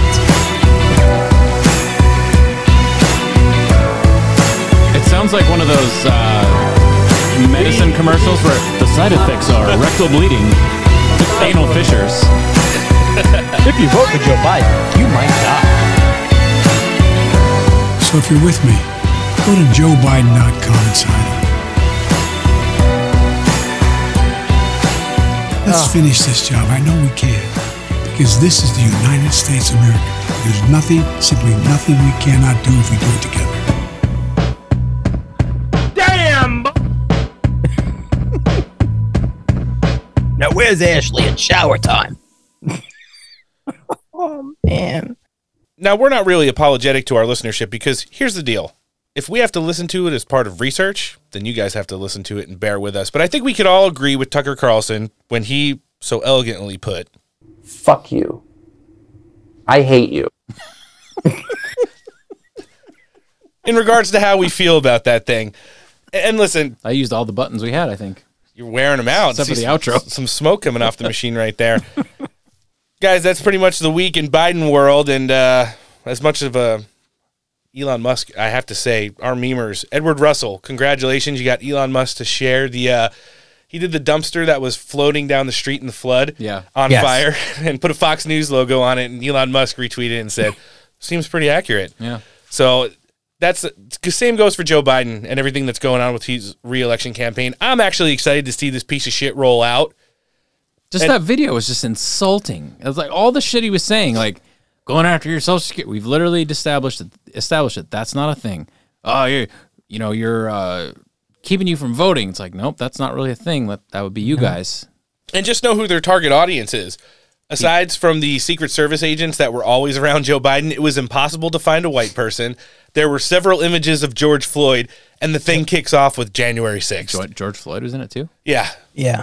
There was one statement in there that I think everyone should take from it that is important. And this is not a time to be complacent, but obviously not for the reason Joe Biden is inferring. Mm-hmm. It's for all of us to start, getting involved and doing what's right and getting behind the only clear choice Republican candidate that's going to win, Donald Trump. Who we're going to be covering in our next segment. But as we're getting ready to jump in with Grant Stinchfield here, let's take a second to hear from one of our partners. Friends, I want to take a minute and talk to you about cigars. Whether you're on the golf course, fishing on the lake, or doing some yard work around the house, our friend Alan has got you covered. He's launched the Patriot Cigar Company. The tobacco is hand-picked in the fields of Nicaragua, right next to where Mike Lindell picks his coffee beans. The cigars are hand-rolled, aged 3 years. If you enter promo code STEAK here, you're going to get 15% off your total order. Every order over $100, free shipping, and a $10 e-gift card is included with every purchase. MyPatriotCigars.com, that's MyPatriotCigars.com, a premium smoke for freedom-loving patriots. All right, joining us next on the show today, he's a radio and TV host. He's also one of MAGA's most unapologetic warriors. We're really excited to have him joining us for the first time. Mr. Grant Stinchfield, thanks for joining us on the show. Oh, man, it's great to be with you guys. Oh, it's been a long time coming, but we're finally glad to get you. News cycle's kind of spinning out of control. Now, for our Tuesday edition of the show today, we did see yesterday there was a lot of breaking news at the top of the political commentary pyramid. Both Don Lemon and Tucker Carlson apparently are no longer with their, media apparatuses, and probably came as a shock to everybody that works in both progressive and conservative politics. Someone like you who's been in the game for a long time, you actually shared a time slot with Tucker back when you were at Newsmax, and to see him out at Fox and then within an hour, Don Lemon kicked to the curb as well, which we all pretty much saw coming from 10,000 miles away anyways. But what do you think about the ever-changing way that we're going to hear our politics now, from the commentary level? Well, selfishly, I lost my job at Newsmax when Greta Van Susteren came to take a slot and had to fill a slot there. So now I'm thinking, I sure as hell hope Tucker Carlson isn't coming to 7 p.m. Eastern time on Real America's Voice, because then I'd be bitten twice by hosts at Fox News. But I don't think he's coming there. Look, it's a huge loss for Fox. Now, I spent a long time in TV, and I worked in traditional TV. And one of the things I always thought was funny was anchormen, pontificators, hosts, are all have huge egos, and they all think the station they work for, the network they work for, will never survive without them. I will say it's a huge blow for Fox News, but Fox News will survive. If you remember, Bill O'Reilly was it at Fox News. Yeah. He was the guy. They made fun of Tucker Carlson when Tucker came in. And what happened? Bill O'Reilly went by the wayside. No big deal. Tucker Carlson, I don't even think they took a ratings hiccup. That slot, that network, whether we like what they're doing or not, I would agree they're moving to the center. But that slot gets so many eyeballs. Whoever comes in there is going to be just fine. And you watch, they'll be doing 3 million people a night, just like Tucker Carlson. But he's a huge voice. And I have said for a long time that Tucker Carlson, in my mind, is the de facto leader of the Republican Party next to President Trump. And so what if, I just heard that Tucker Carlson was at Mar-a-Lago. What if Tucker Carlson either is there to tell President Trump he's going to run for president, or was at Mar-a-Lago to be recruited as a potential vice presidential running mate for Donald Trump? I don't know. I mean, I'm just literally speculating and guessing. But what a wild scene that would be on either of those scenarios. Yeah, we do know, because we do host an overwhelming majority of the former Trump administration officials who do media on our show, including a lot of Trump Legal. We just had Liz Harrington on the show on Friday. And, there was a lot of rumors going around after January 6th that Tucker Carlson and Donald Trump's relationship had cooled. But now it seems like, he went to the Live Golf event down there earlier in the year. He also worked a little bit with Donald Trump and Kevin McCarthy, former Speaker Gingrich, Devin Nunes, and a few others on the Pledge for America that House Republicans were making during the midterm election cycle. And it seems like their relationship is kind of revamped back up. And I think probably a lot of that has to go with Donald Trump's one and only thing that matters to him, loyalty. Hearsay and rumors is probably why the relationship had cooled a little bit, but it seemed like they're doing just fine, which is kind of what I want to segue to next, Grant. So Donald Trump, obviously, you're all in for Donald Trump 2024, as are we. We've endorsed the president here on this show. And as I mentioned, we host a lot of former administration officials on here as well. Now, you're probably tracking this just as hard as we are. Over the last 2 months, Donald Trump has shot up in all the polls, even a lot of the ones that come out from the more progressive media outlets, which is pretty surprising to us when NBC, CBS, and Harvard polls are constantly showing him with 20, 30, 40-point leads over the next nearest contender. What can you say for what Donald Trump is now, almost 8 years into his political career, based off of what we saw when he first entered the scene back in 2015? Pissed off? Yeah. I mean, I think what you now have is a guy with so much resolve that, what did he say in one of his speeches? It was so great. He says, I will be your retribution. Yeah. And that's what we want. This is a much different candidate than we saw in 2016. This is a guy on a mission. He had made America great. China destroys it with the help of Democrats. He is now on a mission to make America great again. But there's more to it than that. We thought we were persecuted before as conservatives, as deplorables.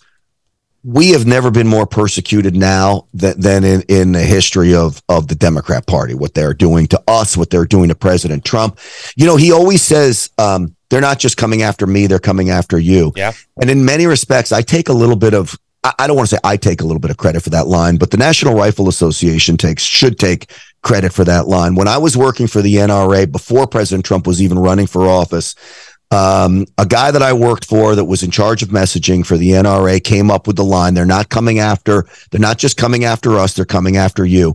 And he was talking about the National Rifle Association, and nothing held true. It was the exact same philosophy. There is no difference between Make America Great Again Republicans and National Rifle Association, We Stand Republicans, right? So I don't know if President Trump took the line from them or whether it's just the same feeling, and because it goes back to America First Republicans are the same thing as Tea Party Republicans.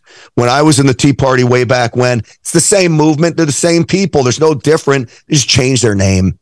So the same thing with the deep state, right? I didn't call them the deep state when I ran for Congress 11 years. I called them a ruling class of career politicians, a ruling class of bureaucrats. I didn't know the name was the deep state, but it's the same thing. Nothing's really changed other than that they are coming for us harder than ever before. They're coming for President Trump harder than ever before. This is a man with so much resolve on a mission. I can see it in his eyes. I see it in his face. I know the man. I've gotten to hang out with him on multiple occasions. I feel like I know him pretty well. This is a different guy. He is on a mission like never before. We've seen it, and we've heard it from a lot of the people who are on his team who come on the show. You know, a lot of the ones who are directly adjacent to him, his legal team, former administration advisors that go around campaigning for other candidates who ran in the midterm elections last year and are going to be running again in the general in 2024. And they say they cannot believe that this guy, for all the stuff that they've had to endure, I mean, they're all going under lawfare. They're all going under being smeared in the media everywhere they go. They have the FBI, the ATF, the DEA, and the IRS showing up at their houses anytime that they want, trying to make them so exhausted for being part of what Donald Trump has going on right now that they abandon him. And for the ones that still remain, those are the ones where you could see that he has undying and unwavering loyalty to them the same way that they do for him. Mm-hmm. But you're right. This whole, whatever he's gone through, and we outline everything on this show, all the way from, Spygate and Russiagate, all the way up through the impeachments, the Hunter Biden laptop raid at Mar-a-Lago, you name it, all the unprecedented stuff that's happened to Donald Trump throughout the course of his political career already, with surely a lot more to come. This has galvanized not only the base, not only the greatest political movement in the history of our country, but this has galvanized him to be able to withstand all these attacks and continue to be the clear defined leader of the party, which is what I want to ask you next. When you see the rest of the field, and there are a lot of pretenders in there, do you see anybody giving Donald Trump any kind of even a hiccup throughout the course of the presidential primary season? No. I'm losing patience with Ron DeSantis, but I'm still a big fan. So I've said for a long time, I don't want to go down this road of just like trying to crush DeSantis. Florida's a great state. I spent a lot of time there. He's done a good job there. To think that he hasn't done a good job would be disingenuous. But man, the guy needs to like back off and understand his place in society right now. And so I'm losing my patience with him. So I'm not going to be as nice as I am right now, and I'm not even being that nice. He's gonna start ticking me off more and more as he goes down this road of going after Trump in a way that he shouldn't be going after Trump. He's the only one, though, I would think that would give Trump now an issue. Now, if Tucker Carlson decides that he wanted to run for president, that's a game changer, and I don't know what that means. I still think President Trump is the guy who wins. He's still the guy that would have my utmost support, but that would be a game changer in the field of presidential politics. Oh, we agree. Speaking of completing the other side of the spectrum here, so by the end of our show today, Joe Biden will have all but announced his plans to run for re-election. Laughable, obviously. The guy's been an absolute disaster from top to bottom, everything from hires and policies to, past legislation and just his physical presence anywhere on the world stage. What does this say for the Democrat Party that they weren't able to figure out a way to do the old bait and switch and maybe get a Gavin Newsom in there as a candidate at the top of the ticket, or someone else, even... I'm sure Hillary Clinton, if you really asked her behind closed doors, she probably would say, I'd more than happy run again and against Donald Trump. But to say that this is the absolute state, we know no one circles the wagons better than the Democrats. Look, John Fetterman's back in the Senate right now, enough said. But when you look at just the top of the ticket potentially for 2024, a Trump-Biden rematch, what are we looking at here? It seems like this should be way more of a slam dunk. We're not going to be able to use the millstone of COVID anymore, and free-for-all mail-in balloting. There has been a lot of things cleaned up in a lot of states as far as voting goes. What do you think, though, about the general election matchup? I don't know that they haven't figured out a way to replace him yet. I don't know that's set in stone. I do think you'll see him announce, but I think he'll have challengers. And Gavin Newsom would still be, I would imagine, the left's top choice. Now, he's going to have some real issues figuring out and defending what has happened in California. But a lot of liberals don't care about that stuff. They look at him as a hero, good-looking guy, is able to speak. I was just telling my co-host, we do morning drive radio in Los Angeles, of all places, if you can believe it. And we're a very successful radio program. There are a lot of conservatives there. They're just wildly outnumbered. I said, Gavin Newsom is not a dork. Problem with California politics, they got in the state, they got a lot of Republican dorks. You know, these guys are just like policy guys. They're not men. Like, they don't understand how to throw punches and how to win. Gavin Newsom's not a dork, right? He's a smart dude. His politics are totally gone, but I think he would be the guy. So I wouldn't count it out yet. Susan Rice announced that she's leaving. Yeah. So Susan Rice, to me, was the conduit between Barack Obama and Joe Biden. I thought Susan Rice was calling the shots.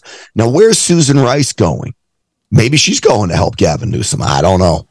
No, it's a good angle to take. And, you know, when we always watch those former Obama administration officials who were kind of slithering behind the scenes. I mean, we have everything unraveling right now up on Capitol Hill regarding like the repression of the Hunter Biden laptop. Obviously, Tony Blinken and a former Obama administration official ran point on getting the letter from the 50 former intelligence officials, and that was like a legitimate face of what the Steele dossier was illegitimately. And it's just weird and wild to kind of watch some of these ones, especially Susan Rice, who we have speculated for a long time is one of the major players calling the strings or pulling the strings for Joe Biden behind the scenes. So, yeah, we're going to have to keep tracking on that, and we're going to keep tracking with you, Grant. We want to be able to direct our listenership for anyone who doesn't either enjoy the morning drive or watch you on Real America's Voice every day to find you. So if you want to tell us where we could find you there, and then anywhere on social media, we'll live link it in the show description today. Well, you guys are awesome, and I love your podcast. I really do. It's one of my listening lists that it's on. So I appreciate what you guys do. I've got a podcast as well. If you just type Stinchfield in any of the search engines, search bars of the podcast platforms, Apple, Spotify, Podbean, all of them.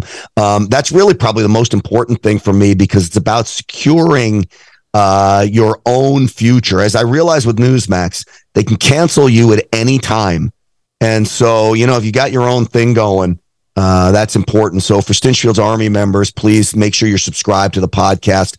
Sign up for the email address at grantstinchfield.com, for the email list, grantstinchfield.com, and then Real America's Voice at 7 p.m. Eastern time every day, Monday through Friday. I heard that's a good slot. Very competitive. A little less competitive now, Grant. We want to see your numbers even going up higher than they already are. Appreciate that. Always been someone I enjoyed watching and listening to, and we'll be looking forward to have you back on the show again soon.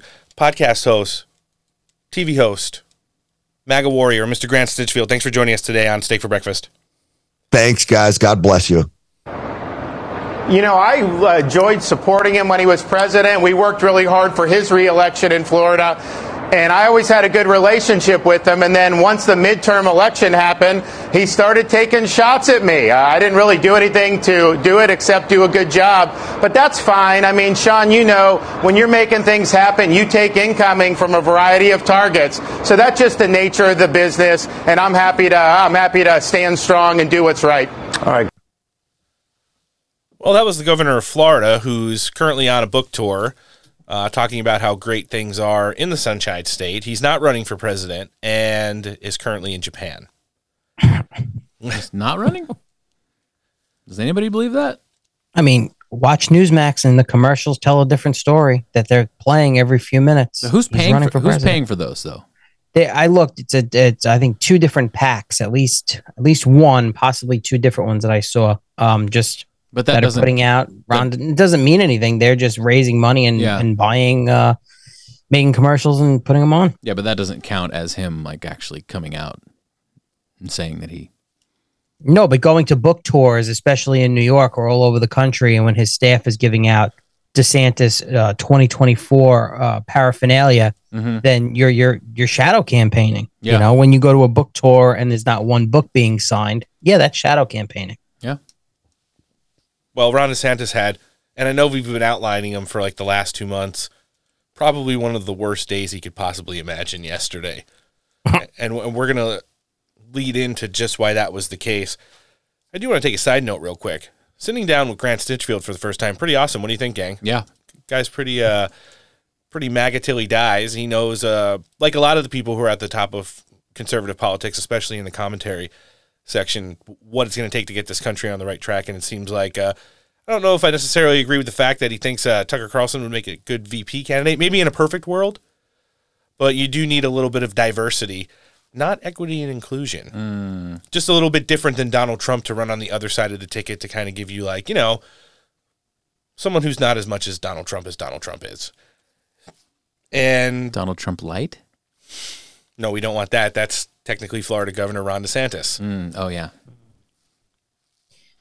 No, Ron DeSantis is, yeah, more like Bud Light. I think that's where I was going with it, but minus the cutting your wiener off and pronouns. Well, actually, no, because the Mulvaney thing, it's not actually a transgender. Just not trans at all. Doesn't even take hormones. Yeah, it's a personality. That's all it is. How dare you? Actor. Yeah, and really, there's been other people that have addressed this. Like transgender people say, look at his body. He's not on hormones when he says he is. I think there's even a video of him taking a shot of probably saline water. But I didn't come here to talk about Dylan Mulvaney. Yeah, well, and you look at, it's like pointing out that you have a bulge. It's like, well, I mean, if you have like a body dysmorphia issue and you don't want to have a penis, then you're probably not going to talk about your penis. I think he was concoct in a boardroom, just like Liver King. Yeah. He was concocted in a boardroom. Go get your facial surgery. He didn't get the hair removal. From what I understand, his facial surgery that he got is easily reversed if he'd like to. He didn't get the laser hair removal treatment to go along with it. And I believe this is just a grift. And notice, if you see him posting, he has not posted since the controversy of the Bud Light commercial. So he's been really quiet. And I'm wondering if he's having second thoughts on his life choices. Well, he's looking for the new thing. The new thing. Or maybe thing's not the right word. Much like the Republican establishment is looking for the new thing in kind of trying to roll out Ron DeSantis in what I consider to be the worst presidential campaign rollout in the history of politics right now. The gang over at War Room weighed in on them. Instead of taking pot shots at Ron DeSantis, let's see if we can take a couple at them and listen to what Papa Steve had to say. Back, by the way, the timing of Governor DeSantis, remember, I'm a big fan of what he's done as governor because I think Disney and these corporations have to be taken on and have to be confronted. But I'm not a fan of this trip. I think it's very bad timing, particularly given all the controversy, right? You're not going to prove you've got international stroke by taking a couple of days and going to shake a few hands of the Korean trading companies and the Japanese trading companies, having a couple of photo ops. Just bad timing, not a serious idea. And Governor Sanders is a serious person. So he's just getting more and more terrible advice from his consultants, from his handlers, and from the big money donors. Governor DeSantis, you just have to understand, hear what they have to say, and remember, they're always wrong. This just has a terrible look to it, particularly given the timing. Everything that's going on in Florida and everything that's going on really in this primary right now. And what it's interesting that he mentions like taking Disney to task and stuff like that because they didn't. Yeah, I mean, it's going to be held up in court essentially forever. Mickey Mouse outmaneuvered Ron DeSantis. It's a fact. When you put it that way. He got beat by the mouse. Meatball Ron. Damn! Are we going to need him? We're going to need like a goofy chuckle now. Jesus. And listen, it's probably for interview purposes, as I pointed out yesterday. But Steve Bannon put out a post on Getter. I guess it was an op-ed in Newsweek that he wrote or shared. And the title is Steve Bannon eyes Democrat for Trump's vice president. Trump Kennedy 24 national unity ticket. I had to quote the tweet on Twitter because, Grace is always sharing all their crap. And I said, I'm quoting now myself. Sorry to have to point this out because I see a lot of conservatives angling this maneuver, probably for interview purposes, but Robert Kennedy Jr. is to the right of John Kerry and is one of the founding fathers of the radical climate mafia. That's a fact. Yep. He's also a big fan of taking your guns. Yes. Not just AR-15s, all of them. I loved how he fought for us as an advocate during the pandemic, but in regards to a unity ticket, Trump Kennedy 24, it's a hard pass to say the least. Absolutely. The only thing good about RFK Jr. is his stance on COVID-19, but there are videos out there that even show him. He literally says, if you're not taking global warming seriously, you should be jailed. Yeah. And yes, he would love to take all of your guns. The fact of the matter is he is still a liberal, a very progressive Democrat. And that's really the only stance I agree with him on is the vaccine issues. Yep. And remember, RFK Jr. is a vaccine advocate. He always has been. But when it came to the pandemic, when it came to the COVID shots and all the boosters, and when the side effects and the deaths started racking up due to it, all the stuff that was affecting the children, as a vaccine advocate, he spoke out and said, hey, we're not doing this the right way. As a matter of fact, this is completely wrong. So, loved it. But listen, you got to just take into context what people were in for and what their best interest is. When it's narratives like that coming out of the war room, it's just not the Hopium Express that we're dealing here on Steak for Breakfast. We're talking more, fact-based. And when it comes to the people that Donald Trump is currently vetting for VP, I can resoundingly confirm that RFK Jr. is not one of the people. No. So I guess you could say it's for ratings, but let's get back to Ron DeSantis' bad day, because it really was one. Yesterday, right about noontime here on the West Coast, Twitter lit up because Lee Zeldin, and again, to deconstruct a little bit for our listenership, after the midterm elections, it was rumored that Ron DeSantis was courting former Nevada senatorial candidate Adam Laxalt and Zeldin, the former gubernatorial candidate from New York, to be on his team as part of his election campaign in the Republican primary moving forward. Shortly after the midterm elections, Laxalt packed up his life in Nevada, moved to South Beach, worked on the DeSantis team during his gubernatorial reelection, and earlier this week it announced he's going to be running the, Run, Ron, Run PAC as the CEO. Yeah. We were the first to break that. Now it's confirmed. And I did say Lee Zeldin was a 50-50 chance, but we had confirmed that the DeSantis team had courted him. But I also mentioned at CPAC, out of all the people who were in the audience, when Donald Trump pointed out Lee Zeldin by name and said, I love the work that you're doing, and I look forward to working with you in the future, yesterday around noon, we had this tweet come out from Lee Zeldin, his personal account.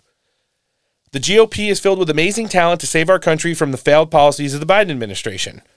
Our nominee in 2024 will be the 45th and 47th POTUS, Donald Trump.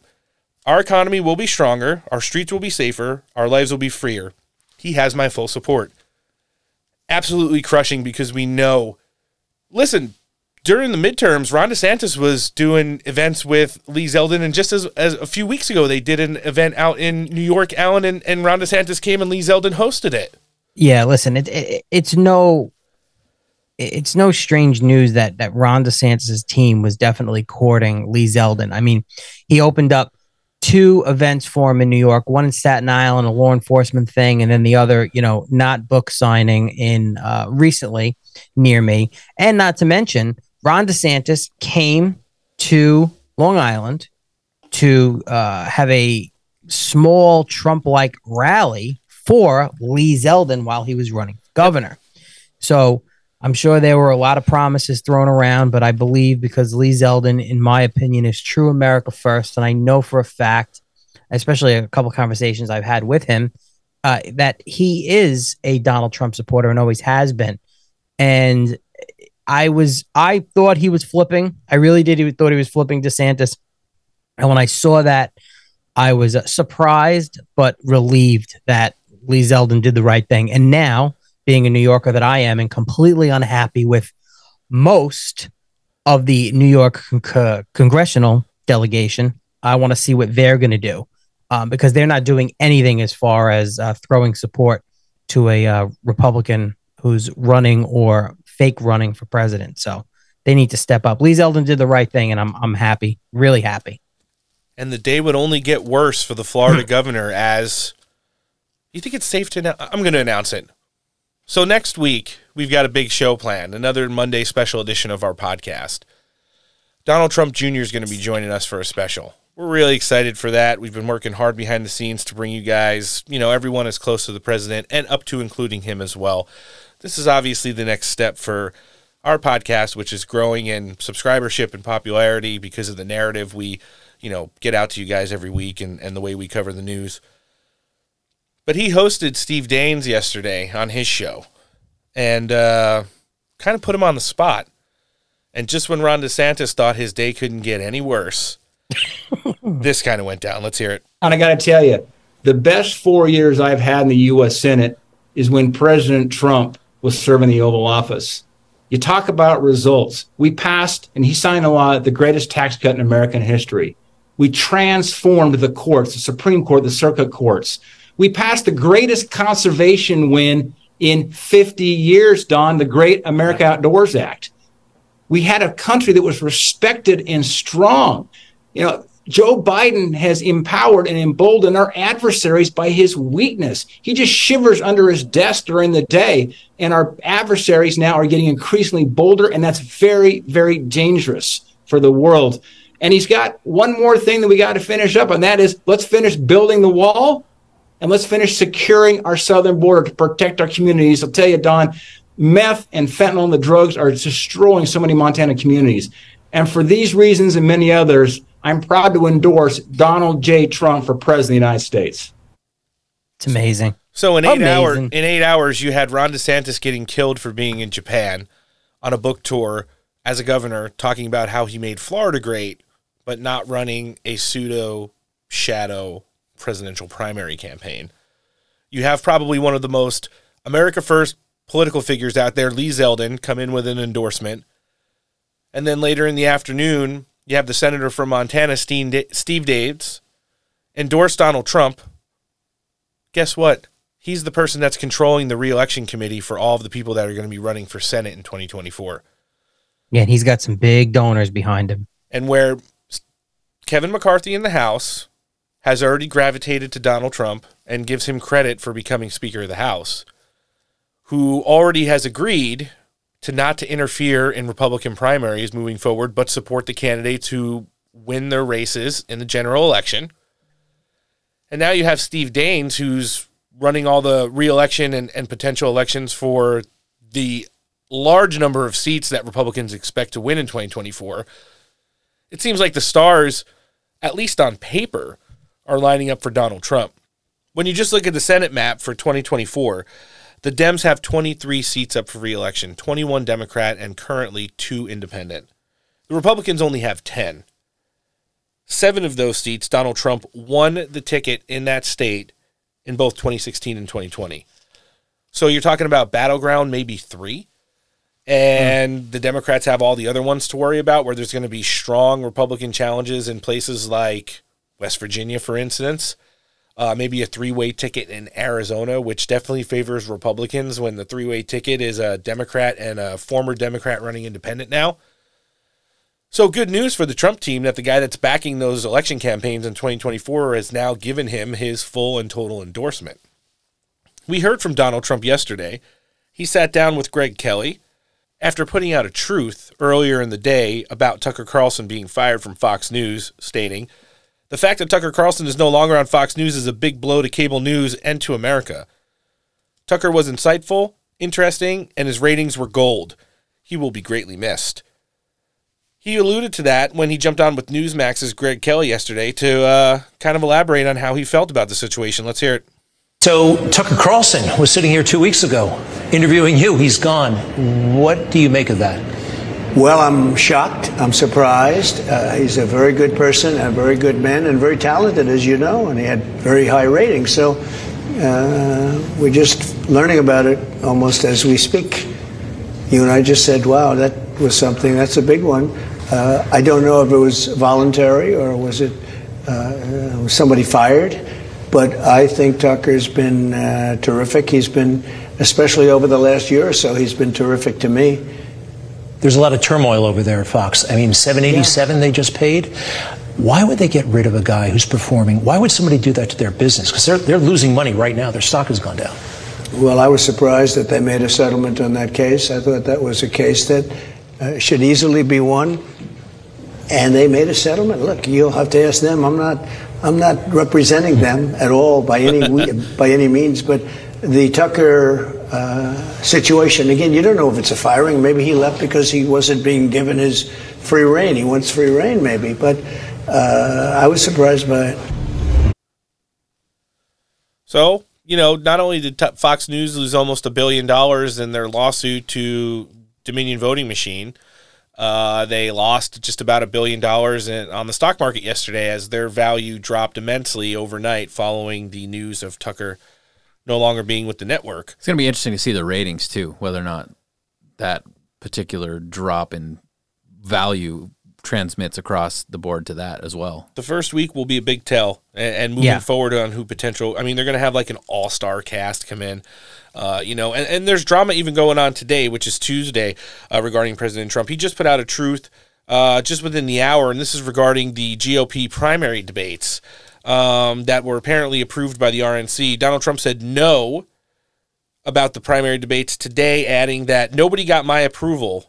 However, a person familiar with the debate planning process told townhall.com on Tuesday, which is today, that the RNC has already spoken to every candidate and or campaign about the process. So that's an interesting development. We know the debates were all but fair in 2020, especially when you had Donald Trump fighting sometimes one and up to three moderators at the same time. Obviously, the Hunter Biden laptop, etc., comes to mind off top.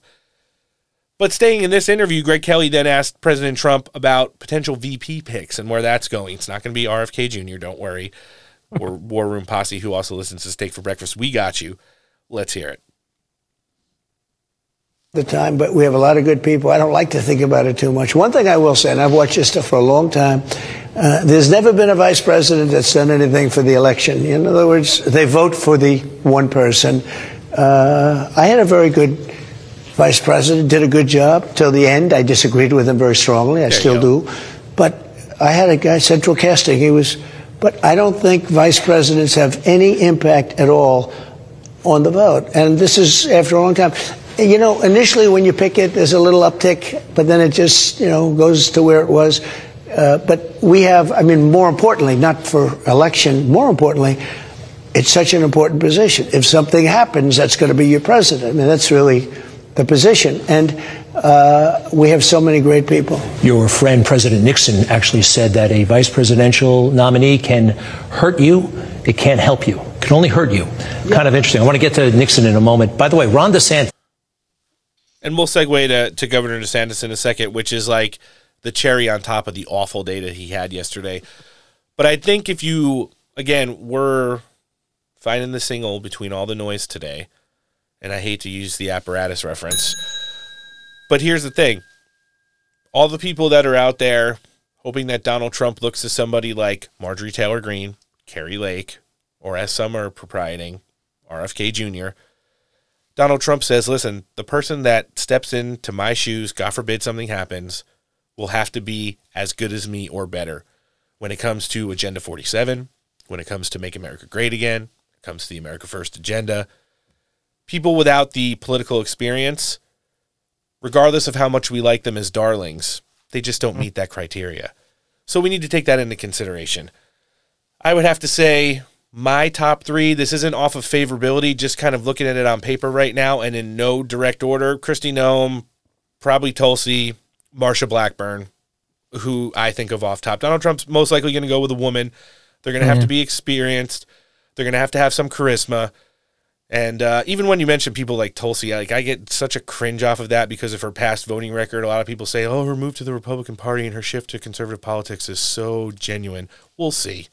No, I got to disagree. I don't want to see her at all anywhere near a ticket. I can't stand her.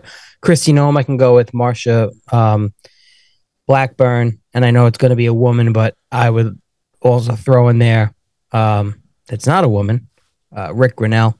He's experienced for it. I also think that Reynolds in Iowa, I think she's great as well. Big supporter of the president, too. Now that Lee Zeldin's on board, maybe his name starts to come. I wouldn't not mind that, and it doesn't seem like... Lee Zeldin isn't rip your shirt open with the MAGA across the chest, but he's definitely America First politician when you look at his voting record. Yeah. Trump Zeldin, I wouldn't mind seeing that. I wouldn't hate it. I wouldn't hate it for the sole, reason that I like Lee's from New York. Donald Trump is a New Yorker. I wouldn't mind that ticket at all. And as we're getting ready to key up here with Jim Nels, I got one more for you. We did tease it. Donald Trump did lay into Ron DeSantis a little bit. Talking about loyalty again, the one thing that's really important to him. Let's hear it. Wait, Ron DeSantis, do you think he could be a good president someday? in like 8 years, 16 years. I mean, you endorsed him once. He's got some talent. You're kind of crushing him right now. Someday, could he be president? Well, I endorsed him once, and he was losing badly. And because of the endorsement, he won in a landslide literally the following day.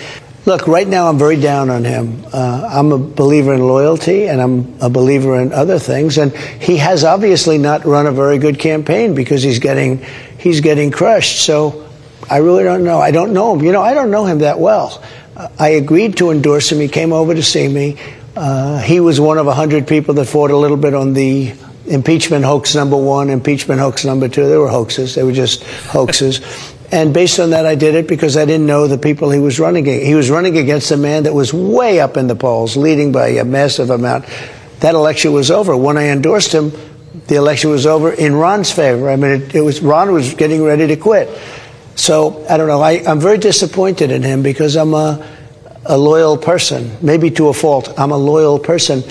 And somebody gets you into office and then you're telling people, well, I don't know if I'll run against the president. I mean, life shouldn't have to work that way, but it does, and that's okay too. A lot of people said loyalty doesn't mean anything. To me, loyalty means a lot. And there it is. We've been saying it for a long time. The 45th President of the United States has currently been saying it a lot. And whether or not his feelings are hurt by it, or it's just one of those things to where he wants his base to understand, like, you're either in or you're out. Yep. I've put my neck out for these people. This is what they do in return. Unfortunately, this is how the world works sometimes, but moving forward, we'll see what happens. And, again, another bad day, start of the bad week for Ron DeSantis. We'll see where it goes. We'll be tracking it for our Friday edition of the show. But right now, we're going to get Jim Nels up on the phone and jump in with him. All right, joining us next on the show today, he's a supply chain expert, also writes a pretty damn good editorial. He's joining us again, Mr. Jim Nels. Thanks for coming on the show.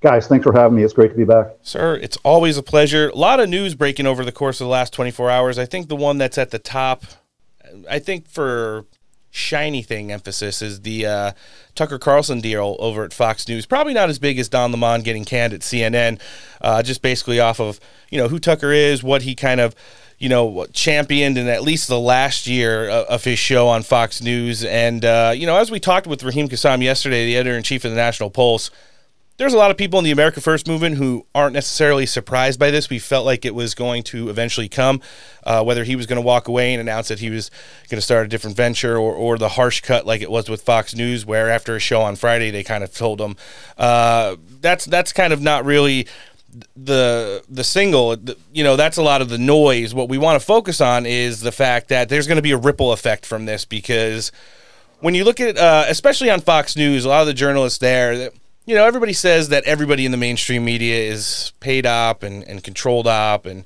regime speaking points for either side of the aisle. But when you look at Tucker Carlson, it really seemed like he made a genuine break away from the narrative that is of the Murdoch kids right now, and kind of did his own thing for at least a little bit more than the last year or two. What do you think, is someone that's pretty dialed into everything that's going on with the news right now, as you kind of watch this develop? Well, a couple of things. I mean, I think other than President Trump, Tucker Carlson was probably the most influential conservative out there when it came to speaking to people with R's and brackets after their last name. He really spoke for the conservative wing of the party, and it's going to be missed. I've had to put both my mother and my aunt on suicide watch since they found out that Tucker's been canceled, because they don't know what they're going to do. But the interesting thing on the ripple effects, I mean, my goodness, I wish I was in a position where I could make a decision that would cost my company $500 million of market cap and still keep my job, right? If I had made a decision like that for one of my clients, I would be out the door so darn fast it's not even funny. What's going to be interesting to see is what happens to the rest of the Fox primetime players. What does this do for Hannity's ratings? What does this do for Ingram's ratings? And what does it do for Gutfeld's rating? Is he going to be able to stay the king of late night if he doesn't have Tucker starting that 4-hour run for him, where Tucker brings in 3.5 to 5 million people every night, and then they just kind of leave the TV on and see what happens? So that's going to be extremely interesting to me. I think it's very interesting that if you look in one 45-day period, President Trump is indicted, James O'Keefe gets kicked out of Project Veritas, Tucker's gone. I'm hearing that Maria Bartiromo may be on a short list to be gone as well. What's going to be interesting to see is what they do. Where does Tucker go? I don't feel bad for Tucker. Tucker has more money than I'm ever going to have in my entire life. Agreed. And, he's a smart guy. He's going to land somewhere. But where is he going to go? What is he going to do that's going to allow him to say what he wants to say to the most amount of people that he can totally get into? So we'll see where that goes. The other thing that'll be interesting, just on a personal note, is what happens to all of his stuff on the streaming service? They just put up like 8 new documentaries. Does he own that, or does Fox own that? And do they just bury it? Because there are a couple of them I wanted to watch. So we'll see what happens. And the last thing I'll say about the Tucker thing is Tucker Carlson is 100% responsible for Don Lemon getting fired yesterday, because I think the people at CNN said, hey, you know what? We can fire Don and no one's going to notice. So let's just go ahead and do that now while everyone's talking about Tucker. Yeah, it's perfect timing. Well, we did hear earlier in the show today that hip-hop legend Rick Ross has offered Don Lemon a job at Wingstop. And wow, says it's good to go whenever he's ready. But no, you make a lot of sense. What's going to be the fallout? Where does he land? I thought for a long time that Tucker could probably just start his own thing, something like a Daily Wire or kind of what Dan Bongino has going on, and just be okay. But, the more I watch Tucker Carlson on, like, these podcasts where you get, like, the real Tucker, the one that swears, the one that talks about what he's like when he's not with Fox, the fact of the matter that even though he's a brilliant guy when it comes to, Republican talking points, he likes to be pretty disconnected from the machine whenever he's not actually working. I don't know if that necessarily fits him now. So then you start thinking about where his landing pads could be and what the biggest voice, as far as echoing his message could be. And just a lot of questions arise. So you go to Spotify with Rogan. It'd be interesting to see, hey, listen, there's a couple multimedia companies that threw $500 million at Joe Rogan when he was falling out with Spotify before they told him they were going to lay off of him about a year and a half ago. So we'll have to see. Money-wise, I agree with you. I think he's going to be fine. But as far as, like, what is his influence in politics going to be moving forward, hopefully it'll be soon, because we're running into a really critical election. If Tucker Carlson goes off of his own words and talks about how important this is constantly on his show, then he knows he needs to not take as long as a break as he probably wants. But right.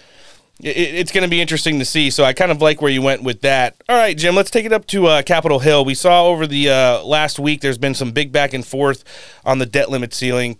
Kevin McCarthy and Joe Biden now for over 80 days have not met face-to-face. Karine Jean-Pierre, as late as yesterday, said that Joe Biden's not really interested in negotiating anything to do with the debt ceiling. And until the Republicans present something other than what McCarthy introduced on the House floor yesterday, which was a sensible rise to the debt ceiling that's still less than, the proposed limit, Joe Biden has no intent to meet with him again. What do you think, and how does this heat up over the summer? Because we're getting to a pretty crucial date when we have to make a decision on this. Yeah, no, I think it's a great point. Couple of things. One is I was not a fan of Speaker McCarthy when he went through the whole process to become Speaker. I was hoping for somebody a little bit more aggressive, a little bit younger, a firebrand type person. But I'll admit, I've been pleasantly surprised by how he's run his leadership, his speakership of the House. He's done everything he said he was going to do. He's given people a long leash to go and investigate some of the things that need investigating. So I'll tip my hat to Speaker McCarthy on that. The plan that he's put forward, while not as aggressive as I would like, it's a nice start. I like some of the things that they're doing with that. Congressman Gates has asked for a vote-a-rama for a bunch of these different things. I would love to see that so we get these people on record, but you're not always going to be able to do that. So, I like what McCarthy's done. I think it's a wonderful start. He's really put Biden in a bind. I mean, 2 things came out from Biden today. One is they announced that he's running for re-election. I'm not sure if he knows that yet, but apparently they put together a video. And then right before I came on with you guys, they put out a press release saying that if by chance the bill that McCarthy is going to vote on today gets through the Senate, Biden's already promising to veto it. Yep. So it's dead on arrival. But what's going to happen is the Republicans need to stand hard and fast. And this is a page right out of Steve Bannon's book. They can't back down when it comes to shutting down the government, right? Because that's what Biden's going to do. Biden is going to bet that they're going to do what they always do. They'll take it right up to the edge of the cliff, and then the Republicans will cave because they don't want to be seen as mean. What they have to do is start basically an all-out war, in quotes, not a real war, but a war of opinion, talking about what they want to do, Every day, McCarthy needs to stand up in front of the press and say, it's been X number of days since the president has done this. I'm inviting him to Capitol Hill. I'll go meet him there. I'll go to Camp David. I'll do anything. Every single day he needs to do that. And they need to push. And if it comes to shutting down the government, that's fine. Because let's be honest, guys, when they shut down the government, a bunch of people who don't really have any impact on the government get a couple of days of vacation, and then they get all their payback. So it's not really a big deal. We have to be willing to do that to drive home the point that we can't just keep spending money like drunken sailors. And as a former drunken sailor, I know how quickly I can burn through money. The government is worse than I was. That's some expert commentary you're weighing in there with. I like it. I think our listenership would appreciate it too. Well, the real question is, what do you do with a drunken sailor? Well, you bring him on steak for breakfast, of course. Here we are. All right, Jim, well, let's segue a little bit, but stay in the same thread. You know what? I do want to, an excellent point that you make. I think I want to tie it for our listenership that talks about the first two things we touched on, Tucker Carlson and Kevin McCarthy. I think a lot of people now are starting to realize why Tucker Carlson never followed up on that first big disclosure of the January 6th investigation, when he was working with Kevin McCarthy, because it was probably told to him behind closed doors that this is the beginning of the end. This is completely unacceptable and not the narrative that Fox News wanted to, propriate regarding January 6th. And it seemed like there was not only a steady downturn in what Tucker Carlson was sharing, but then it seemed like right towards the end, he went hardcore. Exclusive interview with Donald Trump. He had RFK Jr. on there to blow up Big Pharma and talked about just about everything in between. He was making memes of like John Fetterman as a retarded person. And you couldn't really, it seemed like the blinders were just off, and Tucker Carlson, once he took control of his own range, just kind of went for it in the last couple of weeks there. But that's a good tie-in right there. But I do want to talk about the budget battle because, it runs parallel with the debt limit ceiling and is also something that could eventually lead to a government shutdown if we don't get it, number one, negotiated, and number two, passed by the end of this fiscal year. What are you hearing and seeing right now in regards to that? We'll have a government shutdown if the Republicans stand fast. If they cave, they'll do exactly what they've done before. They'll have some big omnibus out there. They'll raise the debt ceiling. They won't have a budget. They'll just have a big omnibus, and they'll kick the can down the road for another year. And then we'll replay. It'll be Groundhog Day next year. And I think that's the worst thing they can do as we get into the 2024 election. They have to stand firm. The people who want to vote for Republicans need to see them standing firm. We need to get Biden to a point where he has to take a position other than, I don't like what you told me. Yep. He has to come out with something, and the only way we do that is to stand firm. Oh, that's a good point you make, and for as much as the Republicans bitched about the omnibus that Democrats were able to get through, right before the midterm elections, the one that is currently keeping the government open. When you look at some of the numbers right there, so you have Dianne Feinstein still out, so it's kind of an even vote in the Senate, and with the Republicans controlling the House, they do have a lot more arm twisting ability when it comes to getting some of the things negotiated out of the budget. And I've seen everybody from Matt Gaetz and Byron Donalds all the way down to a little bit more moderates like Mary Miller and people like that go on TV and just say the reckless spending has to get out of there. The reckless spending regarding Ukraine, unemployment, and government assistance for everybody, we just need to trim it down. And even for the military, if we're loading up jets and tanks and munitions simply because we're sending all of our older models to the war in Ukraine, that's not an excuse to just write a blank check to the military industrial complex and reload it up again with new stuff because we want to give our old stuff all away. No, and if you guys remember, a couple of episodes ago, I was on with you guys and we talked about my article about that the Ukraine war turned me into a hippie. Yeah. Right? And basically that, being a military veteran and growing up very pro-military, I was always, looking forward for the U.S. to flex its military muscle. But what we're doing now, the fact, if you even take away the military spending that we're doing for Ukraine, we're funding their pensions. So think about it. We're trillions and trillions of dollars in debt. And we're giving Ukraine money for their pensions, to pay their teachers, to do things like that, where we can't even pay the pensions of our teachers, of our military veterans, and we're close to bankruptcy. So what are we thinking? And the other point on this is that if you look at the history of Ukraine, it really wasn't its own country right up until the fall of the Soviet Union. It's been invaded by everyone from the Visigoths to the Romans to the Soviets. So I think Ukraine actually means a meeting point or halfway point or something like that. So it actually was something that people just passed through and tried to own. My bigger concern, flipping away from Ukraine, though, is that we're depleting ourselves to the point where we can't help Taiwan when the Chinese decide to go into Taiwan. Mm-hmm. And the Chinese at this point don't even have to go into Taiwan. They just have to put a blockade against the island, and that's all it's going to take to cripple them and to cripple the United States economy, because we won't be able to get any computer chips out of there. Yeah, about 80% of the global supply chain at some point or another uses the Taiwan Strait for trade, and just when you think about a number that astronomical, it would turn the world into a different place essentially overnight. And if we actually have some sort of actual issue with China, and they stop sending us all the stuff that they produce in China, which would hurt them financially as well, but it would cause our economy to go to a standstill as well. Yeah, not with all the new friends that China's making as much in their wallet as it would ours, but it would definitely affect us here domestically. Jim, last thing I wanted to touch with you on, you mentioned some of your op-eds. You had a recent one published on foxnews.com. I thought it was a great read, definitely a read that we all needed. You want to tell our listenership a little bit about it? Yeah, this is a very different article for me. Last week I woke up and I said, I'm going to church today. And I've said to myself, okay, we haven't been in a while, but let's go.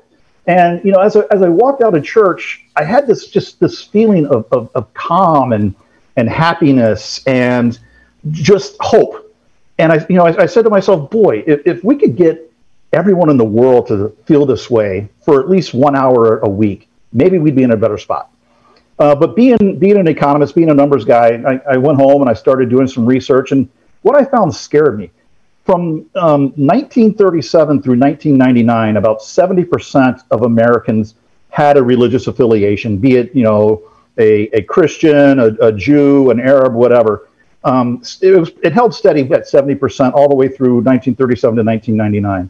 By 2018, that had fallen down to 50%, and now 47% of Americans report no religious affiliation, and that's really, really scary. Less than half of the people in America find themselves as religious.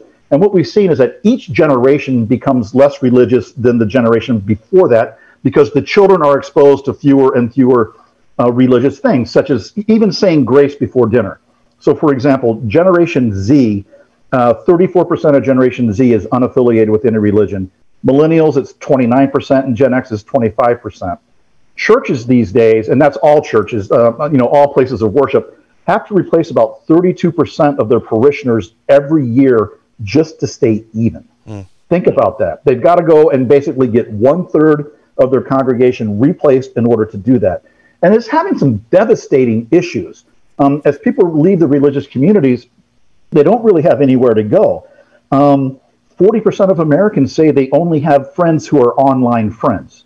Think about that. 4 in 10 Americans only have friends online, and God only knows who those people are. 12% of Americans report having no friends at all. We're seeing a scourge of single-parent homes. 24 million children live in single-parent homes right now. Suicide rates are up 37% from 2000, which is when we started to see a major decline in religious affiliation. And the thing is, there are a lot of benefits to religious affiliation. This is the part that was really interesting to me. The Mayo Clinic, right? This is not Jim. This is the Mayo Clinic. This is where you go when you're really in trouble with medicine. They did a study, and they found that people who are religious and spiritual live about 4 years longer than people who don't. They have better coping skills. They have a health-related quality of life that other people don't have. They have less anxiety, less depression, less suicide. And then when it comes to just the good to society, people who have a religious belief or religious affiliation, they're more civically engaged. They volunteer more. They donate more to charity. And, I think at the end of the day, again, being an economist, I kind of look to, there is a French philosopher named Pascal, and he had something called Pascal's theorem. And basically it said, it's a better bet to believe in God than not to believe in God, because if God is a cruel God and you don't believe in him, you'll spend eternity in hell. And if you do believe in him, you'll spend eternity in paradise. So it's worth the investment every Sunday for 90 minutes to go to church. And guys, I think the world would be a heck of a lot better if everyone on a Sunday, a Friday, or a Saturday went and spent a little bit of time self-reflecting and got back into religion. Yeah, when you see all the stuff that's going on in the world today, you have obviously the trans movement and the big push that they're doing to normalize that. We've gone from saying things like child mutilation to gender affirming care in like a year. Just completely, you have the incident that happened in Tennessee where the transgender terrorist went and killed 6 people, and then yesterday the 3 people who protested that person's killing were invited to the White House and welcomed by Joe Biden.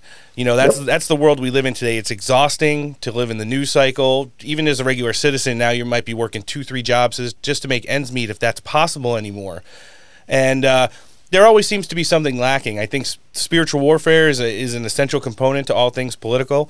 I obviously don't get to church as much as I probably should. I'm not a creaster, but, you know, I still could probably get a little bit more than we do. It's just the work schedule and family schedule prevents that sometimes. But I do keep a daily Devo in my car, and when I'm feeling really beat up and worn down, which I do tell some people about sometimes, and they always suggest that's probably the best solution, like you said. And I think it was a really wholesome article, probably one we all need, and we're going to live link that in the show description today.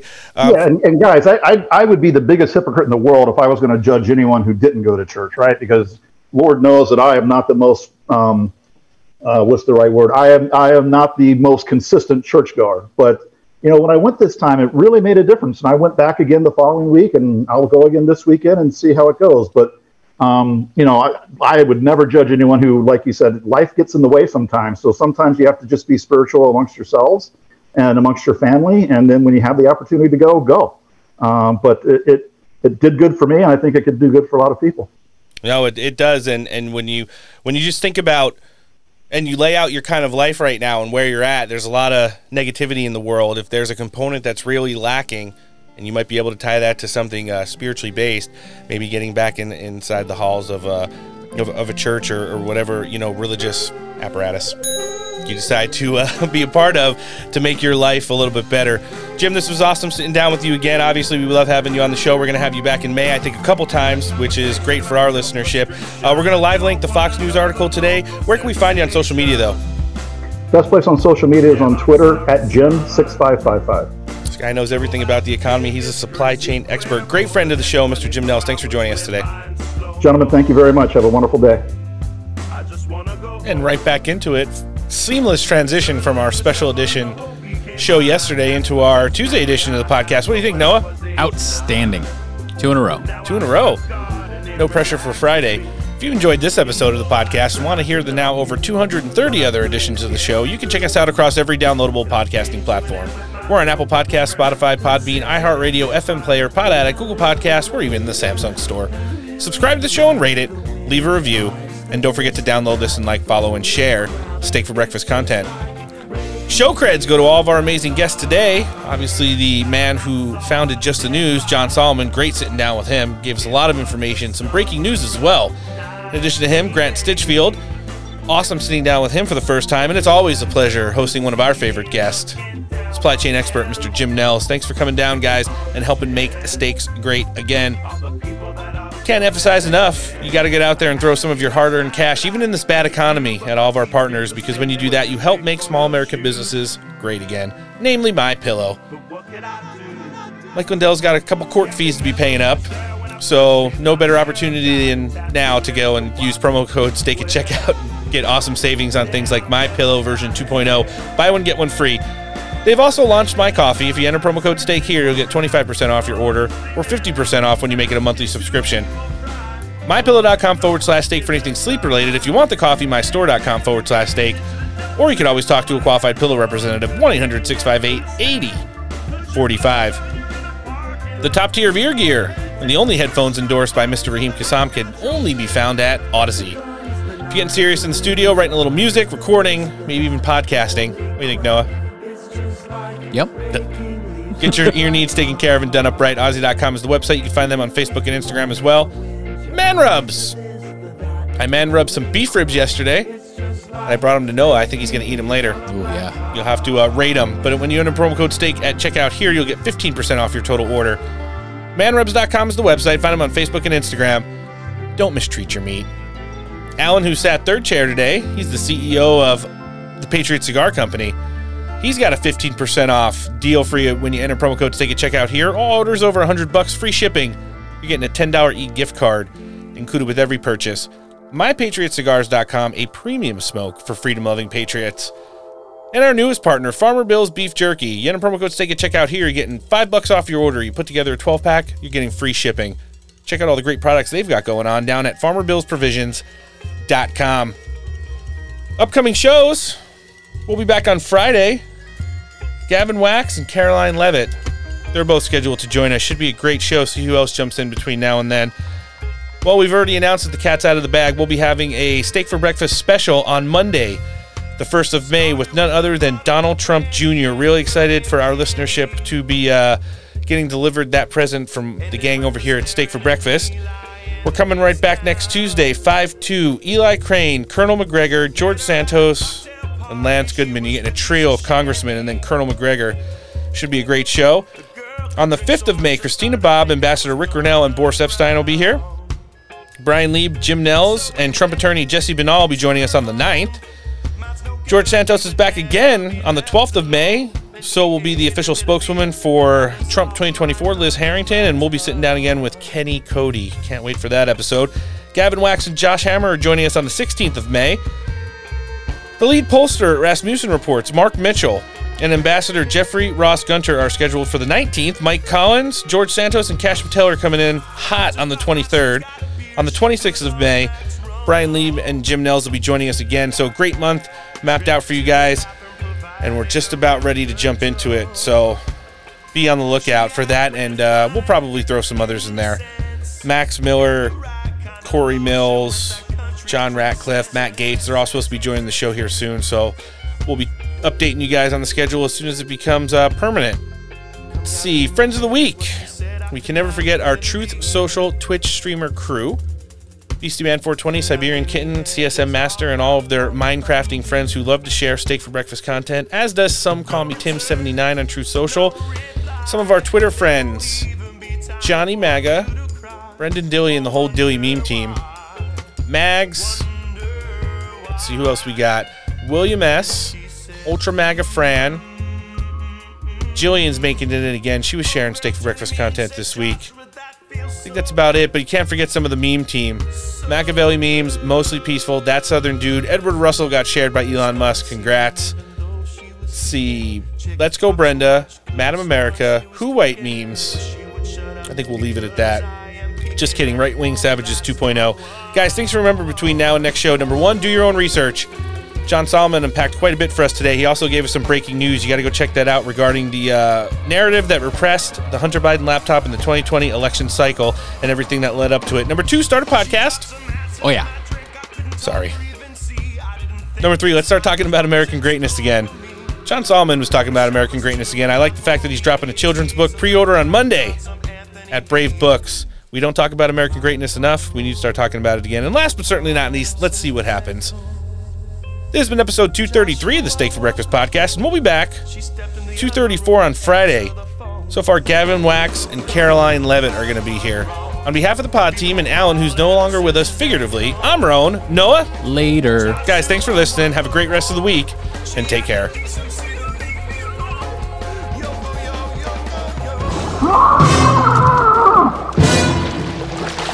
You want to buy my bike, Francis? What would I do with that, O'Reilly? I can have any bike in the world. Aha! You don't want it anymore because you already have it. Tell me where it is before I lose patience with you, Francis. Help! Help! Help, Dad! Dad, give me! Go ahead and scream your head off. We're miles from where anyone can hear you.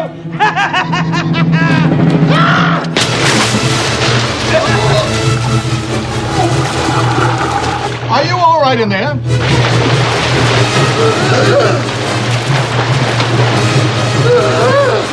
Francis, what's going on in there? I was bound to you, so you stole it. No, I swear it wasn't me. Help! Francis, we're breaking the door down. Help!